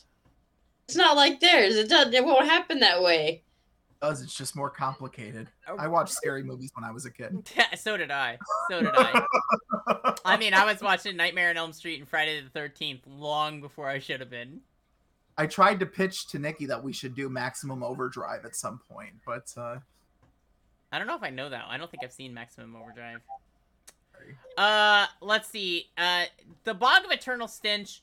There's nothing really scary about the Bog of Eternal Stench. It's kind of a long setup scene just for getting Merlin and what's his nut? I can't remember. Sir Didymus. That's right, Sir Didymus.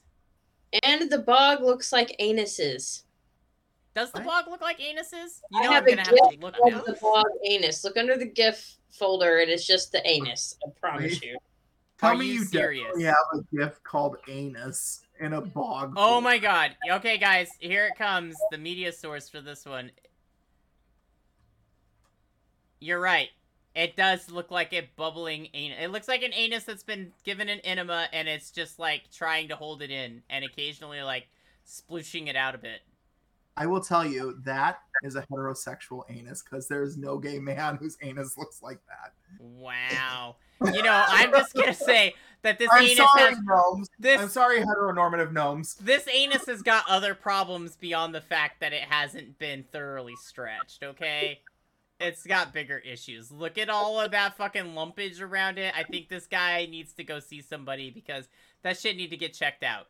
Literally. Oh, I think we can all agree. This is really bad. Like seriously, like needs some extra work.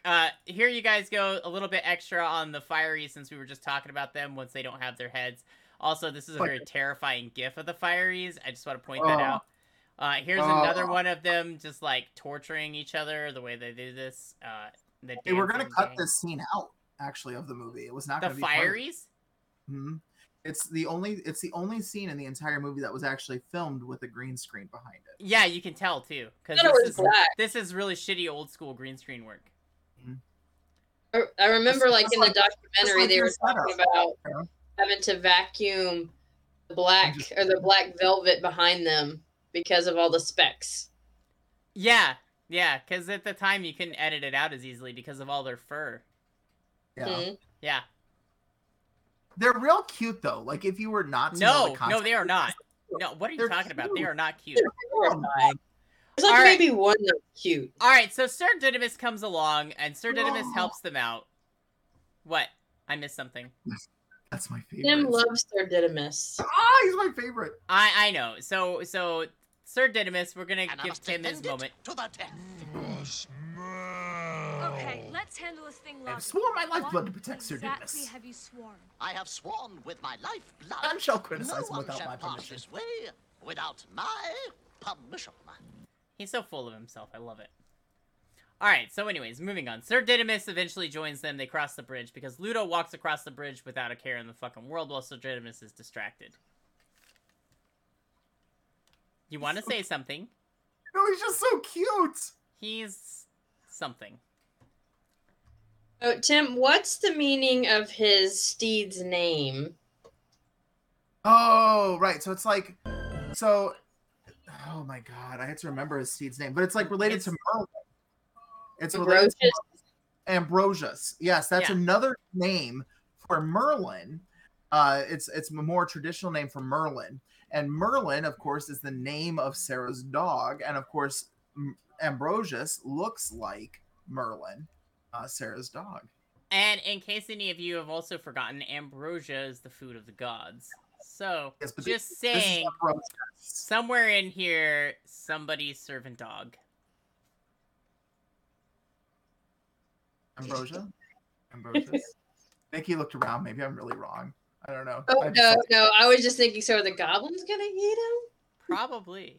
No, I love him. And I love how, like, he should be, somehow we should bring him back and he should be sponsored by Febreze because of those commercials where you go nose blind because he lives in the Bog of Eternal Stench. It's like a perfect marketing moment. You know, I'm surprised Febreze never licensed Sir Didymus for that. That's a good point. Right? All right, so moving on. This scene also, as a kid, was really terrifying because I didn't really understand it then. And this is the ballroom scene. This was really before exposure to stuff like ballroom dancing and, like, masquerades and things like that. So, like, to me, like, this scene was just, like, really a little almost otherworldly, and I was just like, why is everybody wearing all these creepy masks? Especially that Tengu one. Right. Like, it's so out of place. There's such a sad love. Alright, that's all we're gonna take of that one. We lost like, him. He went to go take care of his dogs. Ah. It's an adolescent venturing into the adult world for the first time and realizing she doesn't belong here. Right, legit. Just had to break out the ballroom mask, huh? The autumn court. Yeah. I tried. I wished that the Goblin King would come and take Tim away, and he did, but then he brought back this weird masked Tim. What? That didn't even start with I wish! What kind of hog swallop is this? That's not the way you say it! That's almost more terrifying than the goblins. and he's still going! Oh no, he stopped to put the glasses back on. Hi, Cat! One more. Oh, I got 2 more. Oh my god, I got 2 more. Here we go. Oh, these are ones I did. Oh, you got a feather one. That one would probably... Oh my god, he's one of the fireys. You can't go through the screen, honey. I know you wish that you could.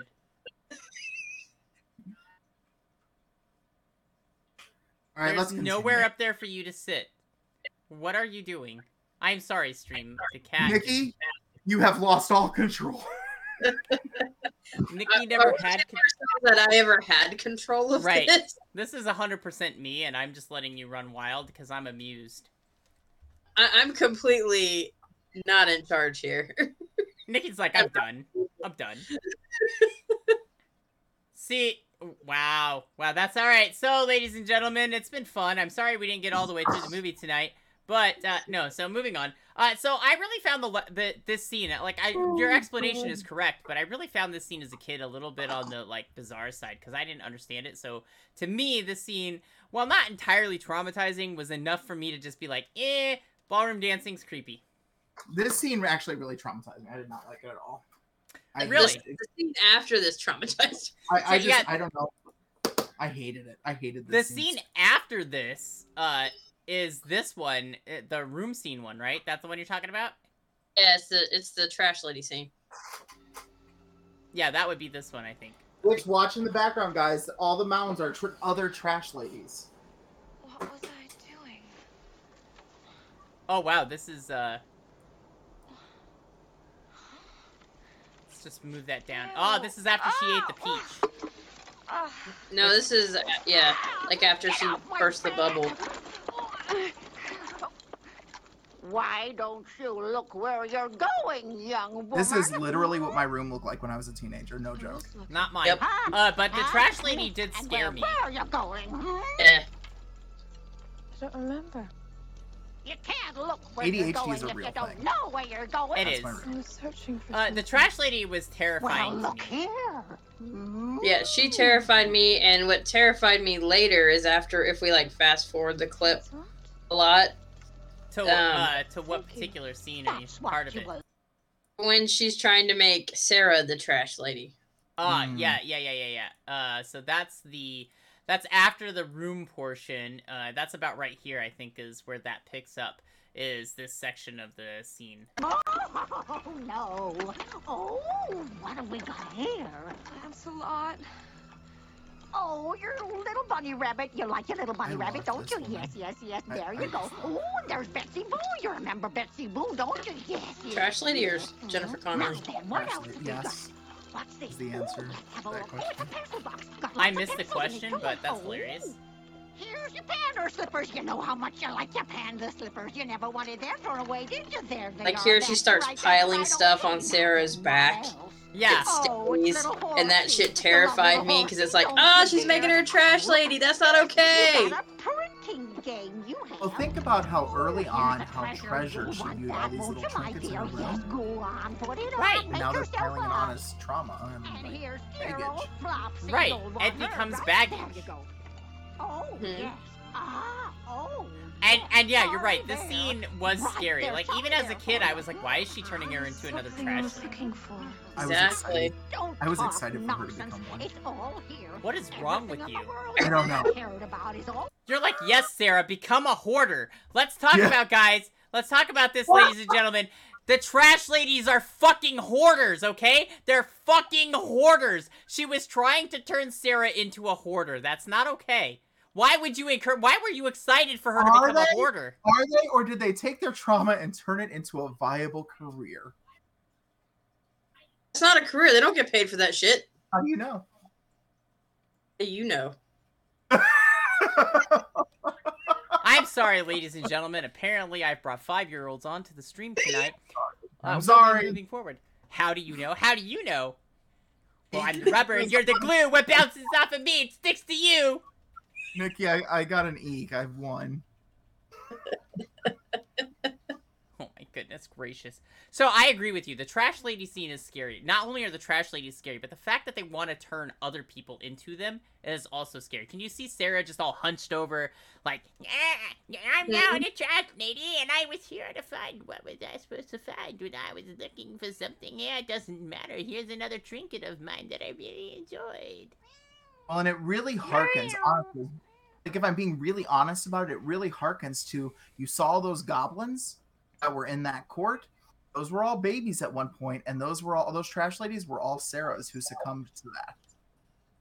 So it's we're just assuming this, but yes, that's you're a theory. assuming that. That's a strong assumption. That's what they're doing to her, mean, right? Correlation is not causation. I mean, we're making a pretty big assumption there that the trash ladies are just Sarahs that succumbed to their greed of their trinkets. What do you think they are? I think they're hoarding goblins. I think they're hoarding goblins. I agree with you on that. Okay. I've been outvoted, ladies and gentlemen. Hoarding goblins. Just saying. They could be hoarding hags. Maybe not goblins. Be hags. But there's... You know, yeah. It could be like night hags. They get off on despair and, you know. Right. The Indian. I remember though, so like Sarah, if she did succumb to it, would just look like Sarah with a bunch of stuff on her walking around.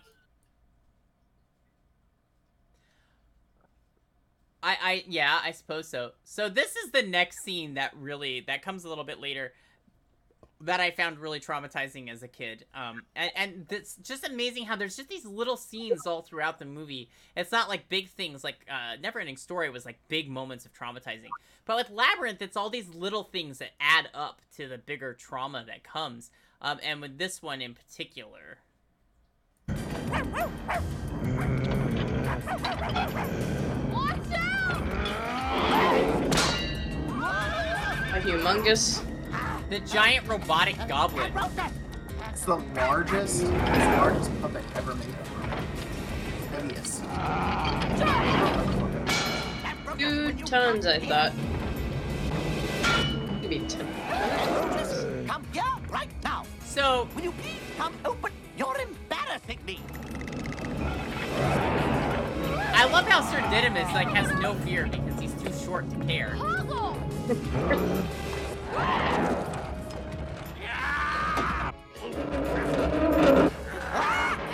out! But Hoggle knew exactly what to do and how to disarm this thing. There.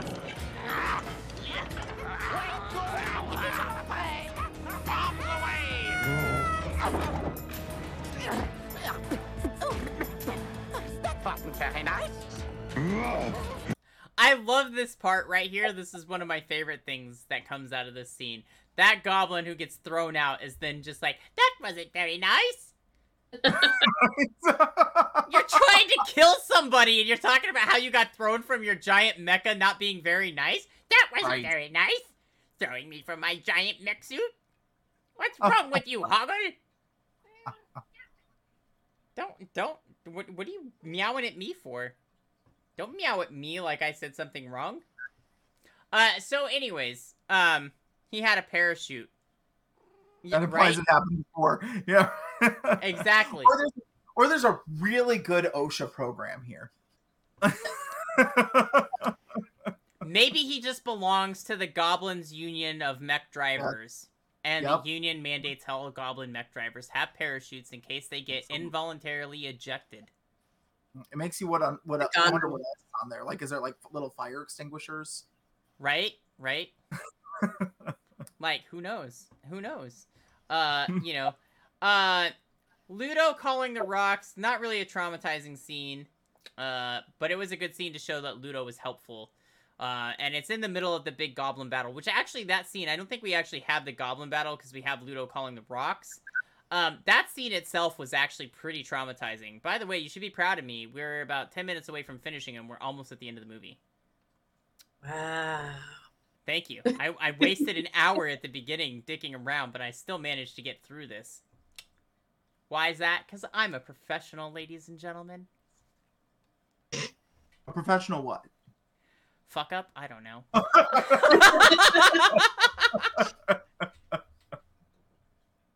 Jurassic Park, we went close to 3 hours. So.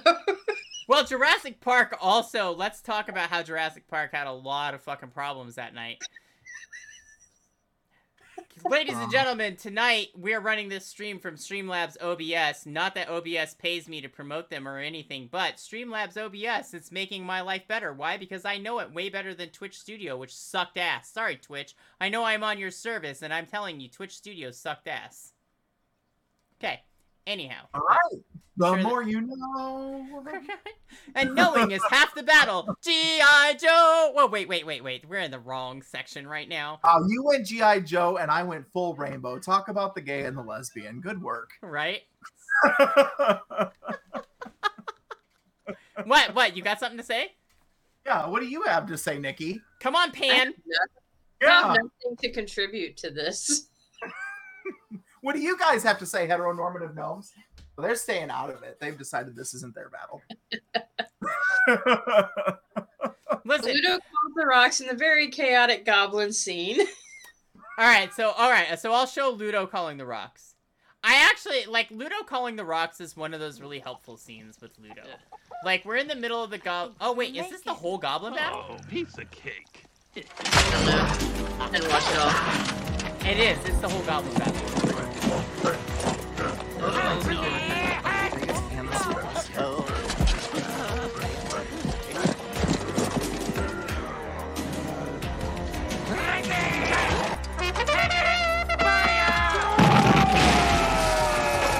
think the cannonballs were my favorite in this particular scene. Because they don't make any sense. Yes, because they have, like, the goblin chickens in them. Yeah. Can we please talk about this? And Jim Henson said he hated working with chickens. Okay. I mean, do you blame him? I don't either, especially if they sound like Chick-fil-A in my backyard. I mean, George Carlin's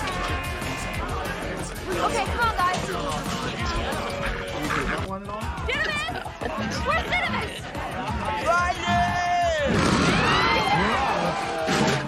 I hit something, yes? I love this scene right here because Ludo can't get inside, and they're like, "Get inside, Ludo!" So Ludo just opens the fucking building. Like, please tell me when walls got fucking hinges, because Ludo was just like, "Nah, I'll open the wall." The fuck? Nikki, did you see those cute little cannonballs with their little feet? Yep, their little feet and their little heads. So here it is. This is the part I'm skipping ahead a little bit here. So this scene was terrifying as a kid, right? Because there's all this stuff happening. It's not terrifying because there's anything particularly traumatic. It's the chaos. This scene is so much chaos with all the different types of goblins running around, the cannon fire. You know, I've watched way more chaotic movies today that I don't see the kind of chaos that's here. This is that really, they're really organized chaos. This was such disorganized chaos. And everything was just everywhere. And as a kid with ADHD, that was terrible for my brain because I was like, no, none of this makes any fucking sense. Right? Yes, the whole world heard you. Thank you. You need to get down. Let go, and get down. I love you. Good lord. Sorry, my needy child is being very needy tonight. She usually doesn't want anything to do with me during the stream, but tonight, I know exactly what it is that she wants. She's mad because I haven't fed her. It's feed me neediness. I have to tell you. What? I live with an abusive cat. Oh, I do too. Every night at 10 o'clock. Normally that's when I go to bed. If I do not go to bed at that time, I pay the penalty. And what is the penalty? The penalty involves him not allowing me to do anything on my computer and involves him laying on my keyboard on my hands. And I ask him politely not to, and he doesn't respect my wishes. Sounds like a cat. I try to tell Prince not to jump on the hammock on the other side of my room, and he does it anyway. By the way, I just want to note to everyone on the stream, I am not minimizing abusive relationships. That's fair. Thank you for that. We appreciate you not minimizing abusive relationships. Yes. They're real. And if you need help, please reach out to someone who can help you. Yes, please do. Anyhow, that someone would not be Ludo, because Ludo's not real.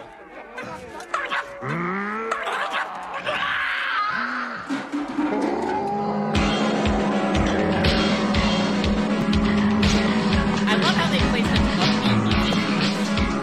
Yeah, right? Very 80s. Oh, very 80s.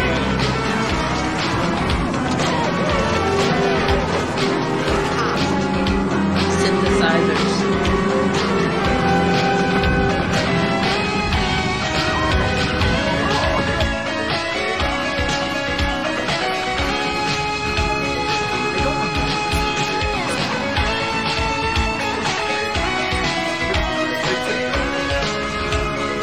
Tim, I think the stream edited your number that you put It did on. indeed. What? Sorry. I think it edits phone numbers. It does. Guys, if you are a victim of domestic violence, please call the National Domestic Violence Hotline at 1-800-799-SAFE. That's 1-800-799-7233. Guys, you know that they standardized the suicide hotline now, right? It's, what is that, star 711? Oh, did they? Good. Yep. Because there was Alessia Cara did a whole thing on. So, yeah. I am amazed. I only read that article one time, and I remembered that. Oh. Because I have to update my safety care plan again. So, anyways, Ludo calls the Rocks in. The Rocks come in to help because Ludo is just helpful. Ludo's not scary. I'm gonna skip the next one, which is David Bowie's "Within You," because that just, that's terrifying when I read the title. Within You. That's the Escher Stairs. Oh, is that the Escher Stairs? That's the Oh, NBC. yeah. The Escher Stairs is great, guys. We're gonna watch the Escher Stairs. The name of the song is "Within You." I mean, I know the name of the song is "Within You." I'm just saying that's kind of terrifying. The idea of David Bowie within me. Just. No. Also, it's kind of hot. Yeah, I was like, I mean, it's David Bowie. Come on. Yes. Come on. Nikki's like, what have I done? Nikki, do you not find David Bowie appealing? Oh, I do find David Bowie appealing. She's just like, oh my god, I have to deal with Sarah like this. Oh my god. Okay, ladies and gentlemen, we have Nikki, because Sarah and I are so vulgar, we have Nikki representing puritanical America for us. Yeah, I was gonna say, apparently tonight Nikki's on the, safe side of the fence. And isn't joining me on my side of the fence, which makes me a little sad, but that's okay. If you want to be the Puritan tonight, it's okay. I respect that. We can take turns. We can make it. I brought up the Futanari tree in The Last Unicorn. How am I safe? What? We said tonight. Tonight. Just tonight. Tonight, you've had a really hard time. Maybe it's just because you're like, God, this is taking forever tonight. Would you like to make a porn reference to redeem yourself, or what? Like...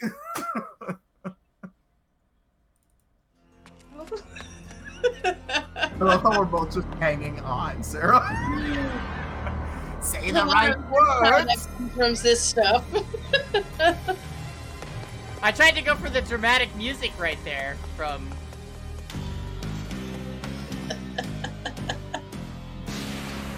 We're still waiting. I can't hear the music. I don't know what you're talking about. You starving near exhaust. Just think it's I love how creepy. heavy she's breathing here. She's like. I mean, that's a lot of stairs. I do that after 2. Stairs suck.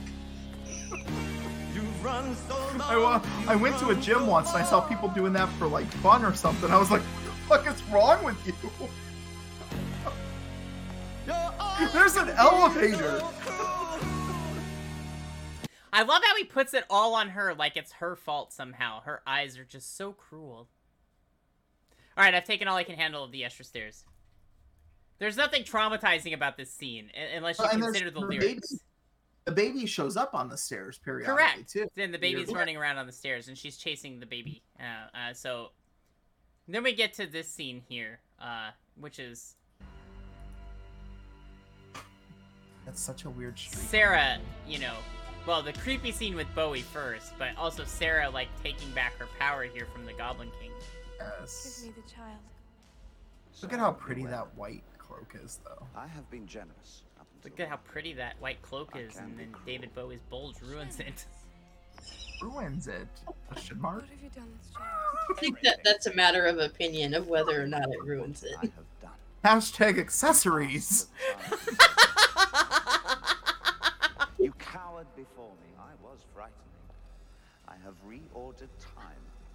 I have turned the world. I like how he's like, I don't really like it, but this is flipping it as it's her fault, like you were saying earlier. I'm exhausted from living up to your expectations. This is like the first I'm exhausted. I love this. That line right. I'm exhausted from having to live up to your expectations. Mm-hmm. And this is the first time he truly looks like that owl. Like, he just really looks like it yes. from the beginning. Even his features, the way they did his makeup, very pointed. My will is as strong as yours. And my Stop. Wait. Look, Sarah. Look what I'm... Where she's at right now is my favorite zone in World of Warcraft. Your dreams. And my kingdom is great. I mean, I ask for you're uninvited. You can't come back. You talk about World of War. You don't talk about World of Warcraft. Not here. We're EverQuest purists here. I was an EverQuest beta tester. I don't think I've ever played EverQuest. Best MMO ever made. It was great. It was really great. A little ahead of its time, sadly. Love me. Do as I say, and I will be It your was slave. great. Particularly. Love me. Do as I say, and I'll be your slave, baby. Yeah. In total abusive, dependent relationship. You have no power over me. And she finally remembers the line, ladies and gentlemen, and takes back her power. I wish the goblins were like, I wish she'd never said that.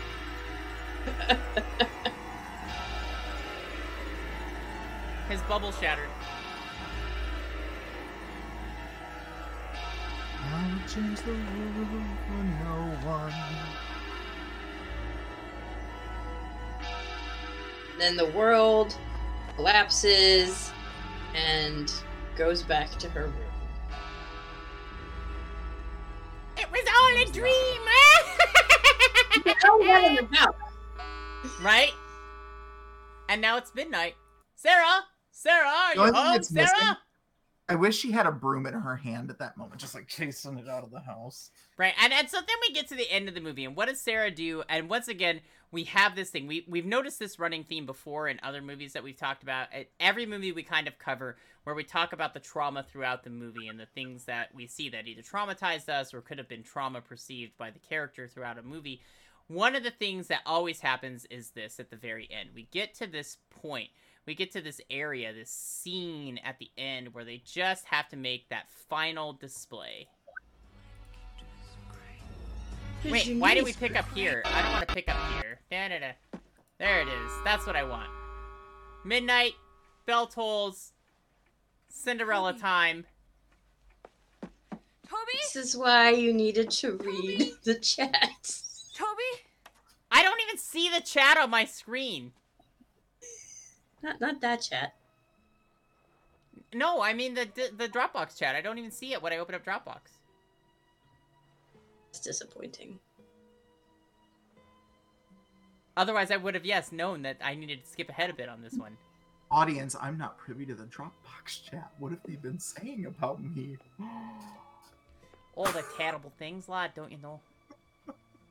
Terrible, terrible things. Here you are. She gives the teddy bear back. So she gives Toby Lancelot. Let's talk about Lancelot. He was a womanizer. He slept with King Arthur's wife. Lancelot was fucking terrible. And I wanted her when she handed it to him to be like, oh, here, you need this. Have a little goblin bear. Would you like a little teddy bear, Dojo? What's that? Some weird. Okay. So this is the scene. This is mom. On the right side here. Yep. Lower right corner and right above there with dad. Yep. Or maybe That's David. the one that. That's actually that black and white up there is probably the mom character with David Bowie. Actually. Yep. Now that I'm looking at that photo a little more carefully. And make sure you guys catch this really creepy Jareth statue. This Jareth. Oh yeah. If you guys don't see the Jareth statue here, creepy. There it is, right there, ladies and gentlemen. And the right side, it's super extra creepy. Does it have the bulge? It does. It does have the bulge. Sarah, are you home? Sarah, are you home? Yes, I'm home. I'm home, Papa. I'm home. And look at her packing away all this stuff. Oh, this is more British. Compartmentalizing and packing it away. What she should be packing away is that wallpaper. And remember, Fairmate, should you need us... That wallpaper is pretty fucking terrible, I agree. Yes. Should you need us? It looks like basically. She's also got a Cats poster. Come on. Yes. Florida were a wallpaper. That would be it. You do? You know, like, somebody should have told her that painting her room just a solid color is fine. Every now and again in my life. This is the 80s. They liked their floral shit. Can we talk about non-trademark Winnie the Pooh in the background? Right? With the fucked up eyeballs? Well, You also notice the Dalmatians, right? So. Oh, but cats though, they got the rights to that. Yeah. And then they have a weird fucking party with everybody in her room, including some of the goblins. I don't quite understand it. The fiery She anticipated them from Jareth. But this is the thing that happens, right, guys? Whenever we watch a trauma movie, right? This is always the end. The end always comes down to this big, happy, go-lucky scene at the end that helps you forget all of the traumatizing moments that you experienced throughout the movie. And this is the thing. Labyrinth is full of all these traumatizing all these traumatizing events, these little things that happen bit by bit by bit as you go through this movie. It's like an hour and 45 minutes long of movie, where we experience all these tiny little traumas that add up to this great big kind of traumatic experience. What's really funny is that so many people ask me, how is Labyrinth traumatizing? Because nobody remembers it as traumatizing. Just like the never-ending fucking story, nobody remembers it as traumatizing because at the end you have this great big expansive scene where everybody's back and everybody's alive and everybody's wish came true and everything positive is happening. We're having a great big Bollywood dance fucking party right here. And we forget about all of the stuff that happened while we were watching the movie. We forget about all these little trauma events, and what we remember is, oh, girl loses baby gets rescued by a girl, and there's a party at the end. We don't remember the traumas that happened in between.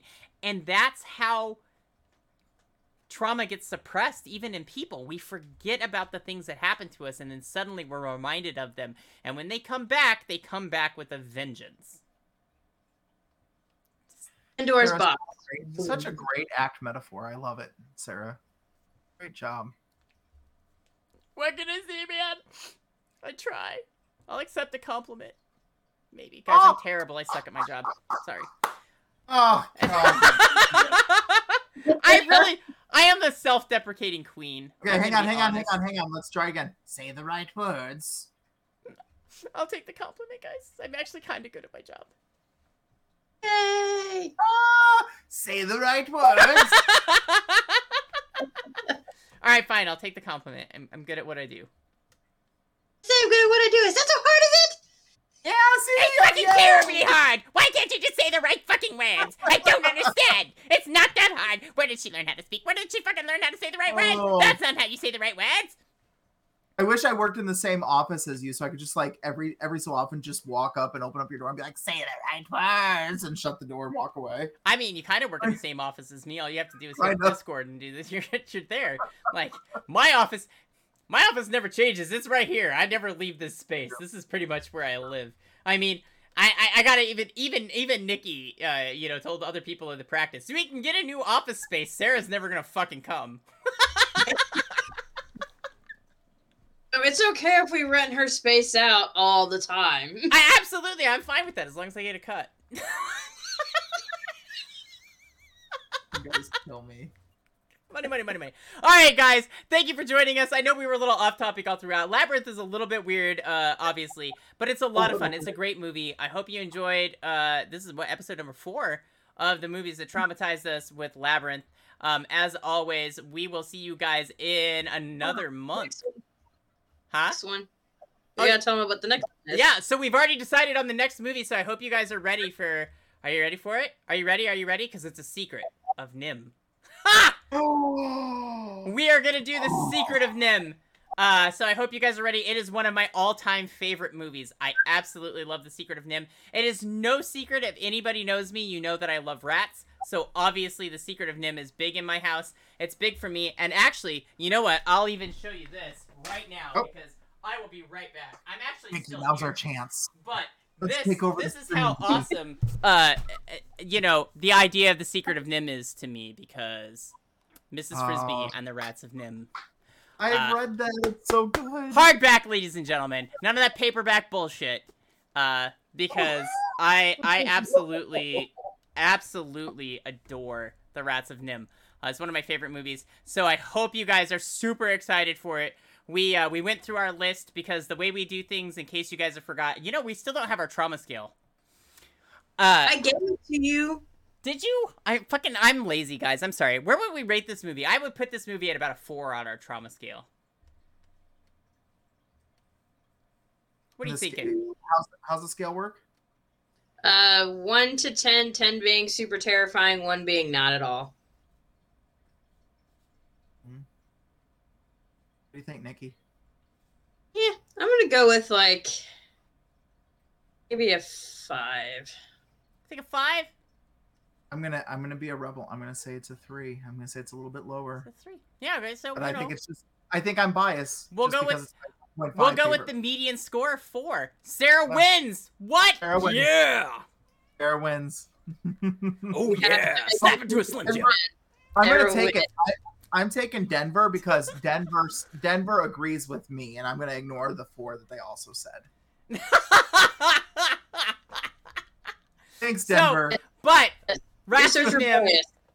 So the way we do movies, guys, just in case you're wondering how we decide on when and how to do movies, just to let you in a little bit on our thought process and how we do it. The way we cycle movies is that 1 week we do a movie that we wanted to do that was on our list of original movies when we decided to when we pitched this idea together and we started talking about how we wanted to do it.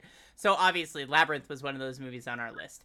And then the next month, we do a movie that the users suggest to us in our box, which is down below. Check it out in the About section. You'll find it down there. Feel free to pop movies into there. Any suggestions you have, we obviously look at them and review them. And when we look at them and review them, we decide on whether or not that's going to be one of the movies we choose. This time, down below. It's just the way I like it. Down below. Wait. Oh, wait. No, we weren't going there. Sorry. Whoa. This is the Puritan channel. What are we doing? Heteronormative gnomes. So this is the important thing because we actually do read them because it was a user suggestion for us to pick the Rats of Nim. And when we went through the list of movies that were there, we saw the user suggestion and we were like, Rats of Nim, let's do the Rats of Nim. And the first thing that we thought of, I shit you not, guys, not to spoil it, but it was Nicodemus. Yes. Oh my God. So next month, Rats of Nim. I hope you guys are excited for it. Everybody, please give Tim a round of applause for coming out and joining us tonight and helping out with Labyrinth. I know that we got a little off topic at times, but we had a good time and it was a lot of fun. So I hope you guys enjoyed it. We will see you all in a month. I hope you guys have a wonderful, wonderful evening. and we will catch you on the flip side. Have a good one. Bye. To the movies that traumatize.